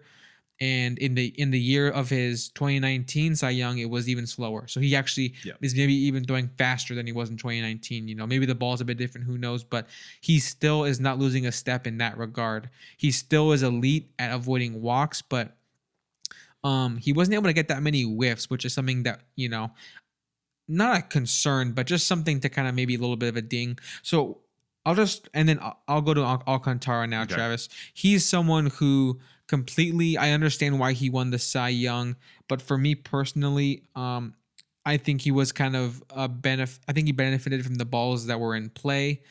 He was not elite with strikeouts, like you mentioned. The strikeouts, his strikeout percentage, Travis, is 53%, 53rd percentile. So he's pretty much average middle of the road when it comes to striking out batters. I like that number to be a lot higher. I know some people say, if you hit, Greg Maddux, just weak contact can get you to the Hall of Fame. Not everybody's Greg Maddux. I think the most reliable way to get a guy out is to strike him out. That's just kind of obvious. Otherwise, you're trusting your defense, especially next year with that Miami defense. I wouldn't be trusting it that much, especially in the infield. So he still throws the ball really hard. But yeah, I just think that the whiff percentage, the K percentage, was not that impressive to me from Sandy, even though, of course, the ERA was very good. The FIP was good. The workload is beyond impressive. I completely understand why he earned the award, but I just personally I'm favoring other guys. So another guy who I'm favoring, Travis, is going to be Spencer Strider. He's someone I'll talk about next. I honestly think, Travis, if Spencer Strider, if you guaranteed me 200 innings pitched, I probably would have put him like third on this list. Yeah. Like I think he has True. His skill set is so beyond elite. The only problem is he's pretty much a 2-pitch pitcher. He throws 67% fastballs, 28% slider, and then just 4% changeup. So almost never a changeup. His fastball slider duo, Travis, is beyond elite though. He's almost like the best closer in the world that they said, we're just going to make you a starter. And he just throws, 6 innings at max, it feels like. But his numbers, Travis, are elite across the board. A couple outings, he got a little wild with the walk percentage, but his ability to miss bats was really, really elite. His velocity was beyond elite. His spin rate was good. The extension is really good. All the StatCast numbers say he is really, really special. And then if I look at the Steamer projections for next season, they actually have him at the, what is it here? I need to filter away the relievers. If I look at just the starting pitchers, he'd be the 3rd best ERA next season by projections. But the innings pitched, they only think he's going to get to 154 innings pitched, which I kind of agree with. I don't see him being this 170, 180 innings pitched guy. I feel like he's someone who throws so hard, you're going to kind of try to conserve. He's almost like the next DeGrom, honestly, for me. That's kind of how I see him. DeGrom is all about fastball, slider. He'll mix it up sometimes, but I see Strider kind of following that path. So for me, Strider, Travis, I think he's too big of a monster talent. I just kind of like him a bit more than Alcantara next season. And then if I was going to look on the other side of things, of guys I like more than Verlander, McClanahan, I'll go to the AL. That's there. True, yeah. I think McClanahan is kind of like Strider too, but maybe a bit more innings pitched, a bit less of the efficiency. But McClanahan, Travis, last year, 2.54 ERA, a 3 even FIP, 3.5 Fangraphs WAR, and that was on 28 starts because he did miss time. I think that McClanahan next season, I think he'll be better than Verlander. Obviously, it's pending injury and development, but I think that some of these young guys coming up, Travis, are just kind of a different breed. These guys just throw insane gas. They miss bats like they're built in the lab, honestly. And so I just give tons of props to some of these young guys that are coming up. Another guy who I almost wanted to put but didn't is Tyler Glass. Now, he's been injured, but I expect him to be healthy next season, and he misses bats like no other as well. He's like a DeGrom, except for instead of fastball slider, it's fastball curveball. So there's lots of these young guys who just throw flames, and I give them tons of credence. They weren't quite enough to knock off Scherzer or Cole, but for me, Verlander was kind of the odd man out, not because of what he did last season, because last season he was very good, but I just don't see him trending next year as good as Cole and Scherzer, who are a bit better on the strikeout stuff. And kind of long-winded response there, but I just see some of these guys being able to outperform Verlander as he gets into another year where Father Time will soon be knocking at the door. Okay. Where does Shane Baz fit in this top 10, huh? Baz is someone who I had him in fantasy last year. I drafted him. I don't remember if he pitched like 5 innings. I have to pull it up. Yeah, he has monstrous potential, Shane Baz. I'm still a big believer in him, but I'm not going to take him in fantasy just because I got to see him be healthy first. But in terms of next season, the guys who I mentioned, Strider, McClanahan, I expect them to be full go next season, right? I think they'll be healthy in spring training and all that. I certainly hope so. And then, like you said, we agree on Wheeler. We agreed on Nola. You got him 5, I had him 6. Scherzer, we had him in the similar range. So a lot of the stuff we agree on. Ohtani, I had him 4th. You had him 6th. Mm-hmm. So we agree on a lot of this stuff. Which, what? I was waiting for Ohtani. I thought top 2 for you. I thought it was very close. I just think that there's I just think that Burns, DeGrom, and Rodon, the 3 guys who I had above Ohtani, are just a bit more safe bets because Ohtani is focusing on hitting as well. It's so much to keep track of. He obviously is human, even though it feels like he's not sometimes. That I'm not gonna say, oh yeah, he's gonna be the best pitcher in the world next year, just because he's gonna be focusing on hitting too. He has to train almost double what these other guys do. He's not only when he's a pitcher, Travis, he's scouting all the hitters he's gonna face the next day. He's also scouting the pitchers he's going to face tomorrow. So the workload for him is so crazy that I'm not going to put all that on his shoulders saying, next year you're going to be the best pitcher in the world. Yeah. But I do think he's going to be top 5 for sure. That's where I have him at least. So any other big discrepancies in our list that we should address? I don't think so. I mean, the big... I'll say this. There's probably like 15, 20 guys that could make the top 10. Do you agree with that? I feel like there's so many guys who are good enough to be here with just one crazy, I feel like Luis Castillo is someone who could end up on a list like this. True. I mean, I feel like there's so many guys who deserve this level of credit, but we have to draw the line somewhere, and if I look at some other, starting pitchers that deserve this level, like I said, Glass now we didn't include. Framber Valdez, Travis, last year he broke records for quality starts. I think the Shredder, MLB Network's Shredder had Framber in the top 10. Right. If I'm not mistaken. And we both snubbed him. Gosman, I think did I give Gausman the Cy Young? I don't even remember, but no, I gave it to Ohtani. But yeah, but Gausman had great numbers too. Yeah, he had a really good FIP last year, but he didn't make either of our top 10. Woodruff has been in our top 10 the last 2 seasons. Probably did not make our Surprised list. I didn't see your boy Manoah. I thought he would have been. I think Manoah's probably on a Showing. lot of people's top 10s. Yeah. He is nowhere near mine. No shade. He actually clapped back at there was some guy on MLB Network, Travis, who said like he doesn't trust Manoah until he like loses weight or hits the gym or something like that. And I was like, okay, that's obviously not the issue, right? Like he throws gas and there's no, that's just silly. And then Manoah on Twitter was like, bro, like I'm one of the best at my position in the world. You're on TV talking about it, you know?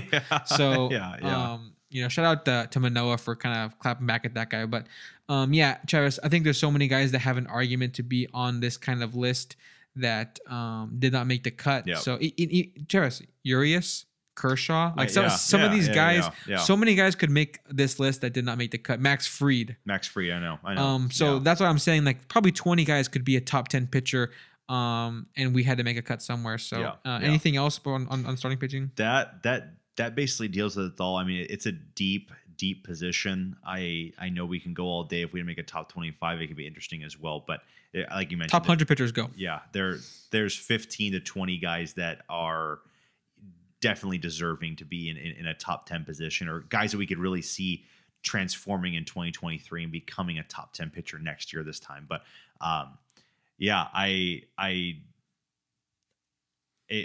was it wasn't confusing for me to make, but it was just shocking when I was looking at some of the numbers and I was like, I cannot believe I'm putting Cole, DeGrom, Scherzer like down this low, but I just have so much more confidence in Ohtani, Nola, Rodon, and with Alcantara kind of trending in the direction I think he's trending in, and then Burns just being Burns. And then for me, it was like, I have more faith in Verlander getting through a season healthy than I do DeGrom and Scherzer.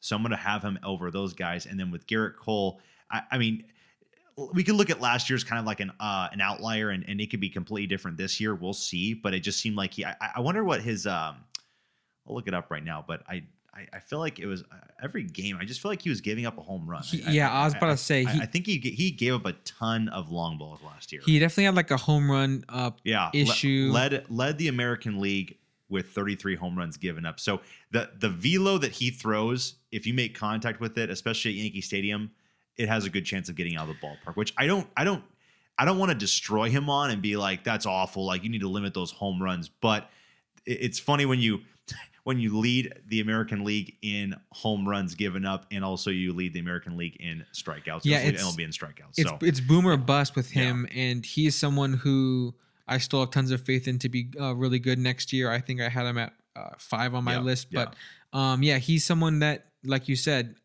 if you don't miss the bats, it could be dangerous for you. But he is also really good at missing the bats. So it's feast or famine almost with him, which could be dangerous because I mean you equate if some guys make some errors on the defense and then you give up a home run and you're down 3-0 and it's like,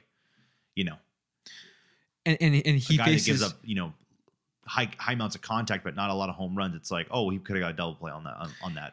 And he's someone who he's in a division that's going to have lots of thumpers all over the place. So I think both Cole and Rodon are fun to analyze because of that Yankee ballpark and that division that they're in. We'll see also how Verlander handles the move to the NL East. It should be a kind of powerful division, but we'll see how that shakes up. Travis, let's keep it rolling over to relief pitching. I think this is probably the one where you could make a case for a billion guys to be like your 8th best reliever, It's not only the closers, it's also just there could be a really good 7th inning guy that we just, 100%. Really like. And also maybe you care about last year's ERA. Maybe you don't care about it at all because it was 60 inning sample size. And you just care about, there's strikeouts, there's guys who had saves, but there's guys who just only had holds. And there's just so many ways to look at things. Maybe you care about left on base. Guys that, left so many guys on base, they did their job of leaving men stranded. So, so many ways to cut this position. But I feel like we'll have, like always, some similarities and then some big differences I kind of expect. So you started off the last one. I'll start off this one. 1 through 5. Number 1, I before you start, Alex, I will mention, and I think we talked about it before. Oh, please, but, honorable mention, me and Alex decided we weren't going to have Liam Hendriks on this just because of what he's dealing with right now. Not to say it'd be unfair, or we just wanted to we want to give, of course, other people the opportunity to be in our top 10. But with what Liam Hendriks, he's probably, I don't even know if he's going to pitch this year. So that was my thought. I mean, so I'm not sure what the cancer treatment is going to Yeah. be like. I just know that he's someone who would have been on my list. Yes. I'll just put it that way. He would have been here. he's a top 10 guy. Yes. And I am not exactly sure how much he's going to pitch next season, if at all. So I don't want to speculate, right? We don't Yes. want to be here like, oh, he's going to come back in this month. Like, no, we don't know, and Yeah. he should take his time. Yeah. So we're just going to not use him in this exercise, but he would have been here if he was a full go. Definitely. Wishing him the best, of course. So, Travis, my 1 through 5 now is gonna be starting off number 1, Edwin Diaz, best pitcher in the league last year. I think he's gonna be able to kind of keep that going. Will he be as good as last year? Almost certainly not. He was impossibly good last year, but can still be, I think, the best in baseball next season, quite possibly. Number 2, I am going Emmanuel Clase. Number 3, to my surprise, I am going Andres Munoz Oh my.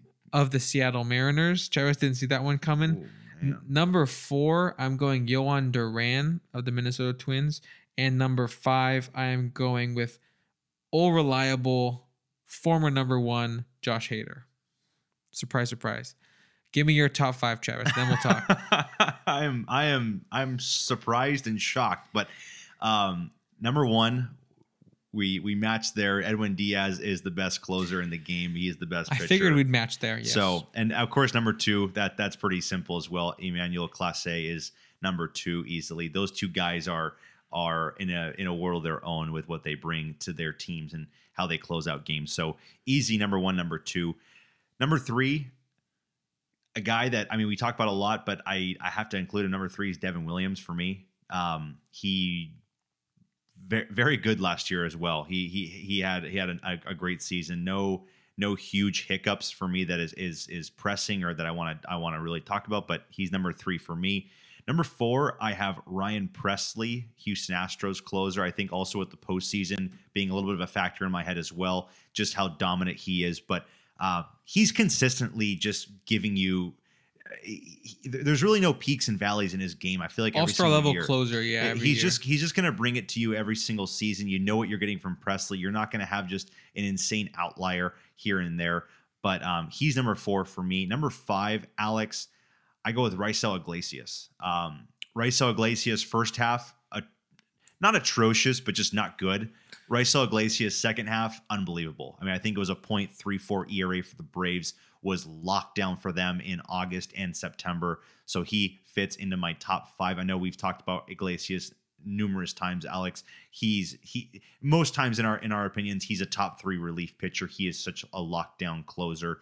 I think it was 2021 with the Angels. It just seemed like every single game was he didn't blow any saves, if I'm not mistaken. I think he never lost a game when he came in a save situation. Yeah. Every game at least I think that he did blow. It was a tied game. We ended up winning that game. Yes. So Raisel Iglesias is number 5 for me.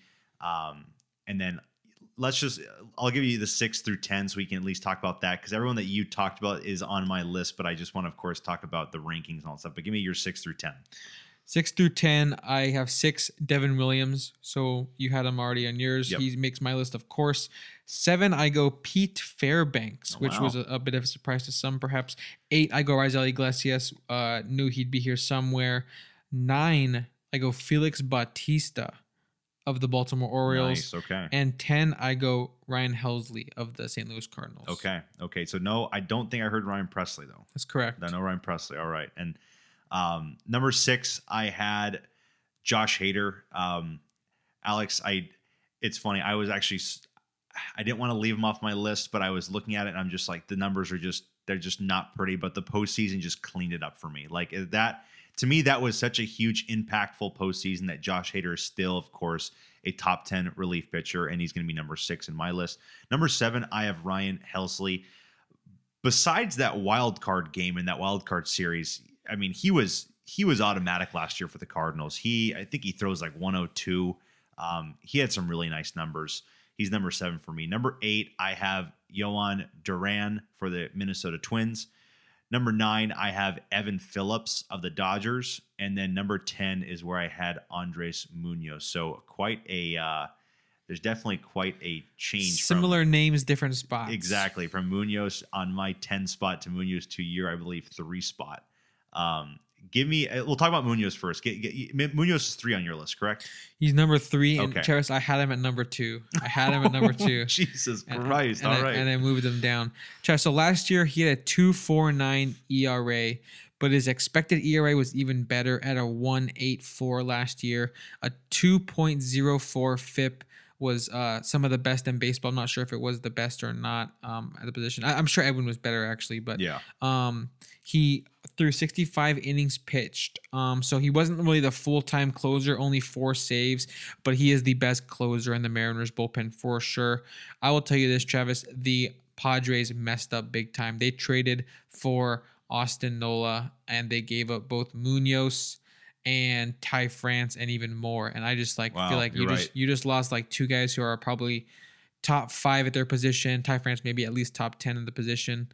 And Austin Nola's been a pretty solid catcher, but that's all he's been. But either way, Andres Munoz I think is super viable as a reliever. If I look at like the projections for next season, Steamer really, really likes him. They have him next season at possibly a 2.41 ERA.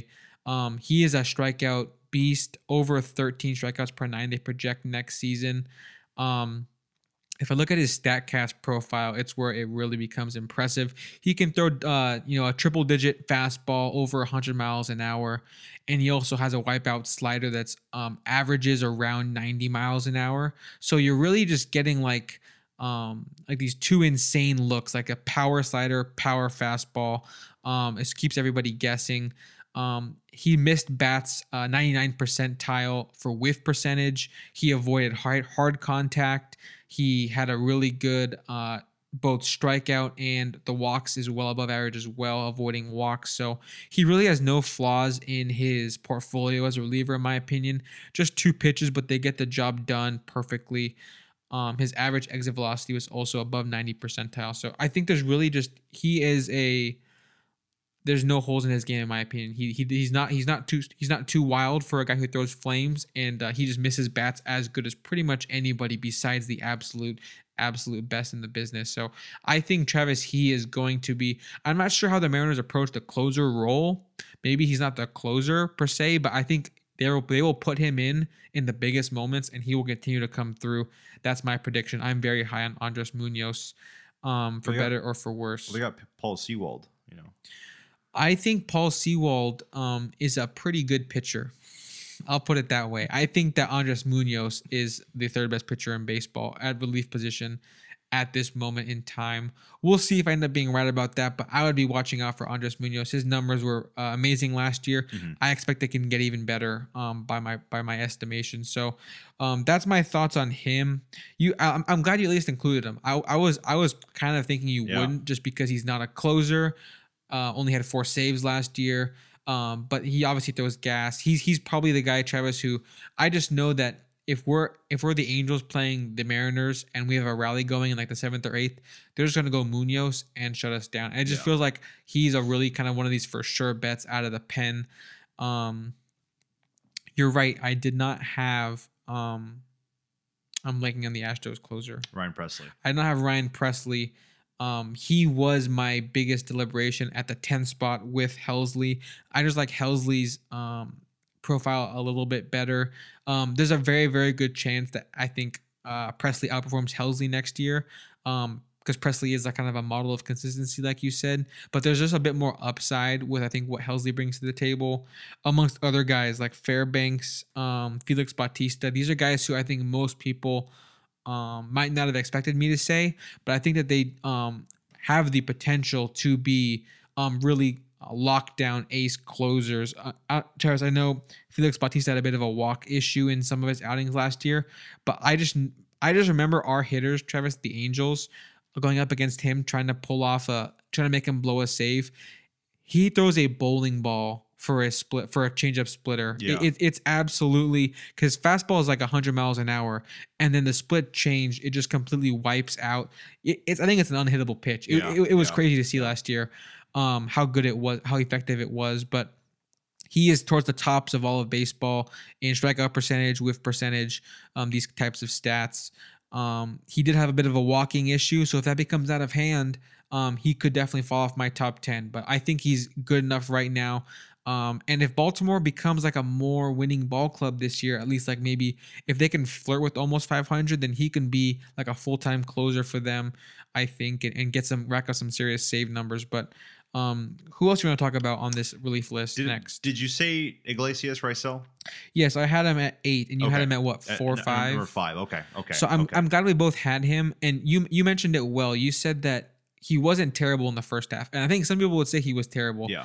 I don't think he was terrible at all. I think it's just the big moments were what got in people's way. And I think he had some bad luck, if I'm being honest. I think his biggest issue is he does allow some hard contact, but overall throughout the course of the season, Bryce Harper. Yeah, yes, that was a bad moment. Of course, he had a full count, 2 outs, and he hung a changeup middle. But I think overall, what he was able to do in terms of striking out guys, in terms of missing bats, and even avoiding walks, he did not have that big of a walk problem at all. I think the slider changeup mix up there for off speed is very good. And then the fastball was pretty solid as well. So I think that he is going to be super locked down for the Braves next year. I think it's a good idea. It's good that they kind of let Jansen go and just focus on Iglesias going forwards. And I know that they added some more arms to the middle of the bullpen. So I like what they're doing with that. I think Iglesias will continue to be dominant. His only issue is he allows some very, very hard contact a few times, a month or something like that. Yeah. And you kind of hope it goes to the outfielder. Yeah. But besides that, if they're not barreling up, they're missing. He gets weak contact quite a bit of the time as well. So I think that there's a lot to like about Raisel. You already kind of talked about him, but I'll let you talk about someone else. I guess make your case for Williams being top 3. I had him at 6.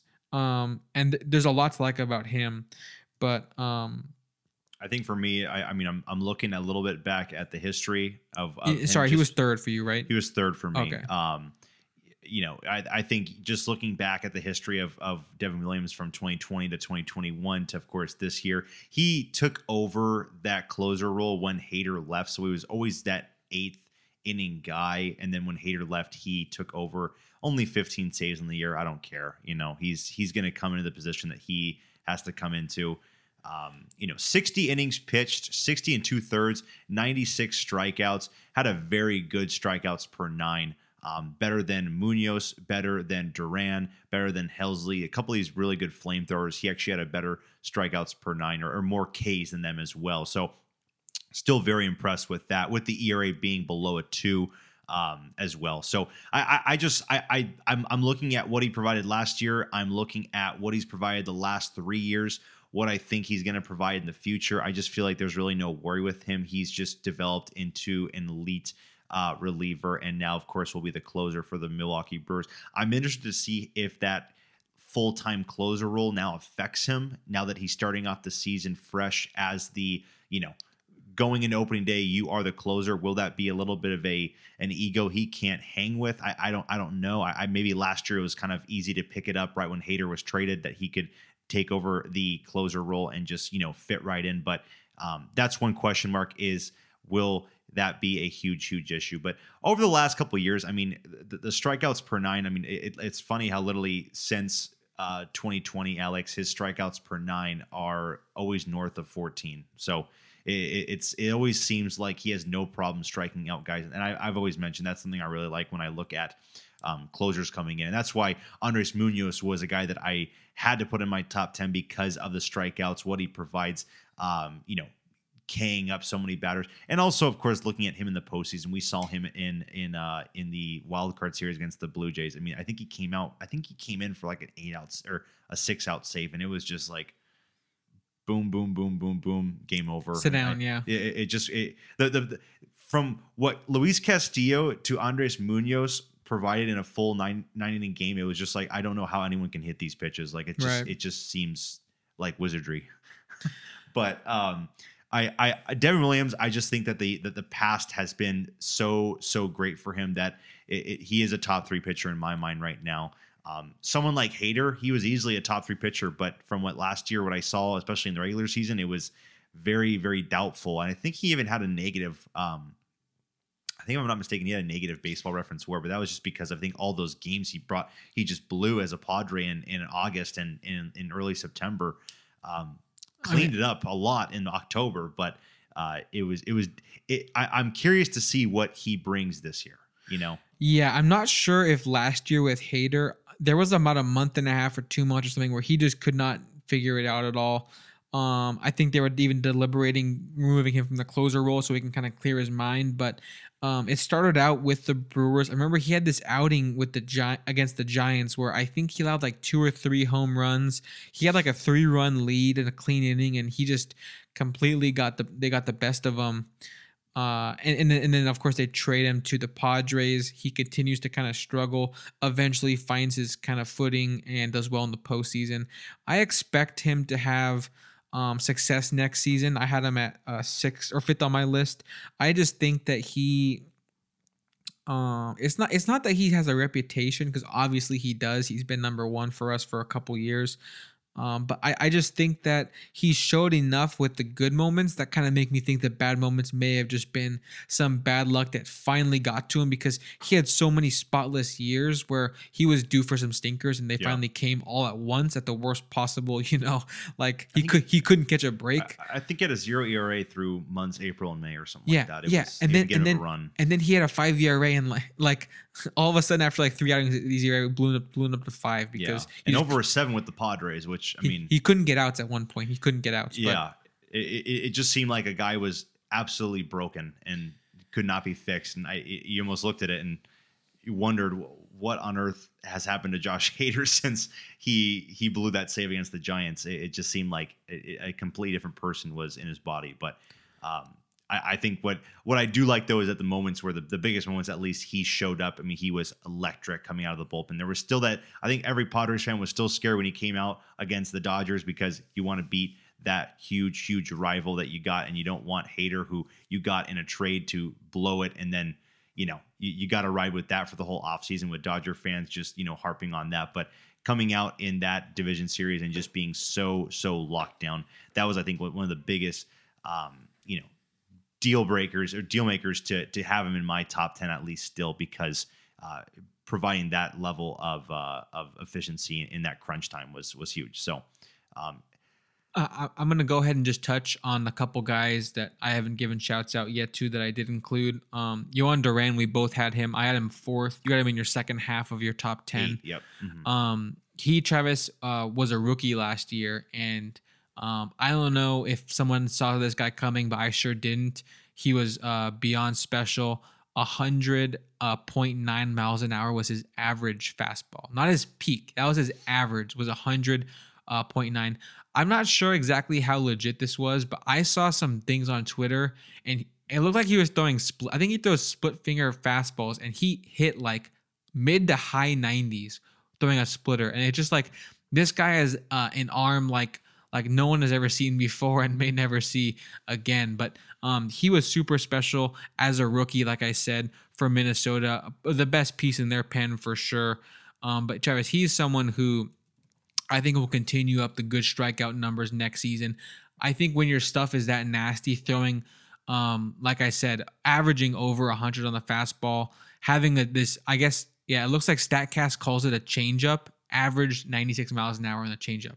Average 96 miles an hour on the changeup. That doesn't make any sense. That's Jared Weaver's top fastball right there. Of his career, it's like you look back at some of those guys back in the early 2000s, it's like 92 to 95 was like a good range as a fastball. Now that's people's changeups, which is just it's incredible. But in this guy's 6'5", 230, 25-year-old Travis. How come I'm not built like this guy? Come on. I mean, genes. God did not bless me, but I have a podcast at least, that's pretty cool. But Travis, this guy, he's going to be a monster. He only had 8 saves last year. I'm not worried about that at all. I'm not sure if he'll be their closer. I really don't care because he is going to be lights out. I already know it. Mm-hmm. Yeah, his ERA was 1.86 last year as a rookie for 67 innings pitched in relief. That's special. And then the other guy, Travis, who I want to shout out, he was 7th on my list. Let me double check. Yeah, 7th is Pete Fairbanks. Okay. He had a really good year. Travis, only 24 innings pitched. So he almost didn't make my cut just because that's such a small sample. But in that amount of time, a 1.13 ERA, a 1.03 xERA, a FIP below 1 at a 0.86. So he really could not have pitched much better, to be honest. His strikeout percentage, he struck out over 43% of guys he faced. He walked 3.4% of guys he faced. Really, honestly, he was like Edwin Diaz, but only pitched 40 innings. Yeah. Like yeah. he did. Sorry, 24 innings. I think he was hurt for a good majority of the year. I think he had injury issues. But when he was pitching, he was the definition of just lockdown, lights out. Averaged 99.2 miles an hour on the fastball, which was about a mile at 1.5 miles an hour above his previous season. So maybe some signs that the Rays kind of tweak something to give some extra velo on his fastball there. He was 99th percentile in fastball velo and 96th percentile in fastball spin. So I think the Rays are just doing Rays things over there. They're getting the most out of this guy. He's 6'6", man. It just able to throw that fast and also just be that dominant, even though for only 24 innings pitched. I think it'll continue into next season, and the Fangraphs projections kind of agree, Travis. If I look at where they see him next season, by Fangraphs WAR, they project him to be 10th in baseball. Wow. They project 65 innings pitched. If he can get to 65 innings pitched, I'm sure he's going to be dominant. They have him at just below a 3 ERA, so nothing like Edwin Diaz next season, but I still think he's going to be one of the best relievers in baseball, top 10 in my estimation. So we'll see if that ends up happening, but I had to give him a shout out. Anyone else on your top 10 that we didn't give love to yet, or what's up? There's tons. I mean, I know the Rays had a guy. I know Jason Adams, I think his name is. He had an impressive year. Tons of guys on the Dodgers bullpen. I feel like that we hadn't even talked about. I mean, I know. I think it's Yency Almonte. Yeah, he's got I think a bright future ahead Just of him. guys down the stretch that we're not talking about the big flashy closers. We're talking about the guys that are going in there in the 7th or the 8th inning and just under the radar, but just very, very good. I know, and then also with the Astros. I mean, I don't know the first name, but Abreu. Oh right, yeah. Unbelievable. Is it Albert? Or am I thinking of someone else? I don't know. I will double check for the sake of you, Mr. Abreu. Yes, Albert Abreu. Albert Abreu. Is this okay. him? Is this the right guy? Albert Abreu's on the Yankees. Okay, well then he's should be a. It ain't Jose. Travis, Abreu. we're failing at our Brian jobs Abreu. here. Brian Abreu. Brian yes, perfect. Abreu. Yeah, his numbers, Travis, 1.94 ERA last year, and I don't think he gave up a single run in the postseason, if I'm not mistaken. Yeah, 60 innings pitched, 88 strikeouts. So he's on that almost that Andres Munoz Duran level.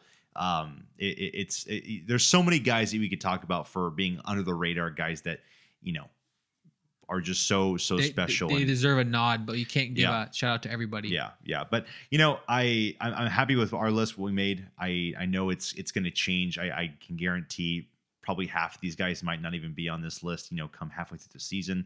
Who knows if Diaz slips?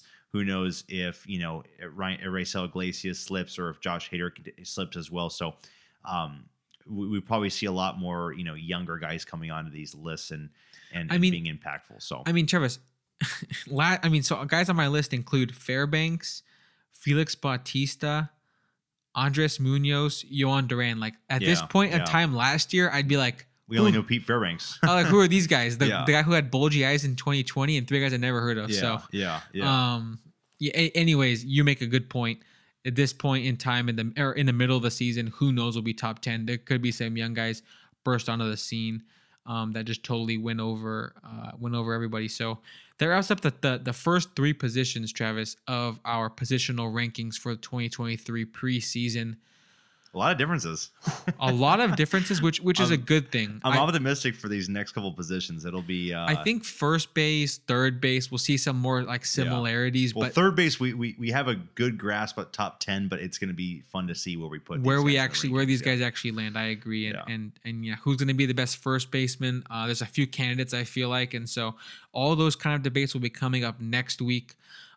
Next episode, guys, we're going to talk about the infield, as we kind of just alluded to: first base, second base, shortstop, third base, our top 10s at every spot. And also we're going to break down finally the top, our opinion, our top 5 best rosters for the different international teams that are going to be in the World Baseball Classic in just a couple months here, Travis. Or just when is the start of that? Is it a month away yet? The 13th or the 11th of March. I think it's the 11th of March. So we're literally almost 1 month. And I think later this week, every team has to finalize the players they're inviting. So it's not a guarantee that they're going to make the roster, but like there'll be some sort of hard cap where guys can still opt out. And there's some guys opting out right now. I heard Correa might opt out. Yeah. I think the doctors told him no.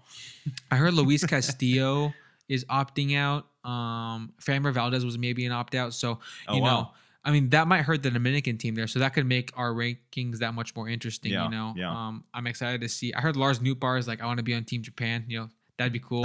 So, you know, we'll see how this stuff kind of shapes up. But Travis, so like I said, by next episode, we should have an idea of who's going to be on which rosters. We're going to rank our top 5.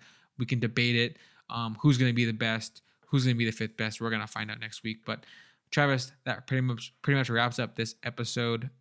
Listeners, if you made it this far, we appreciate you.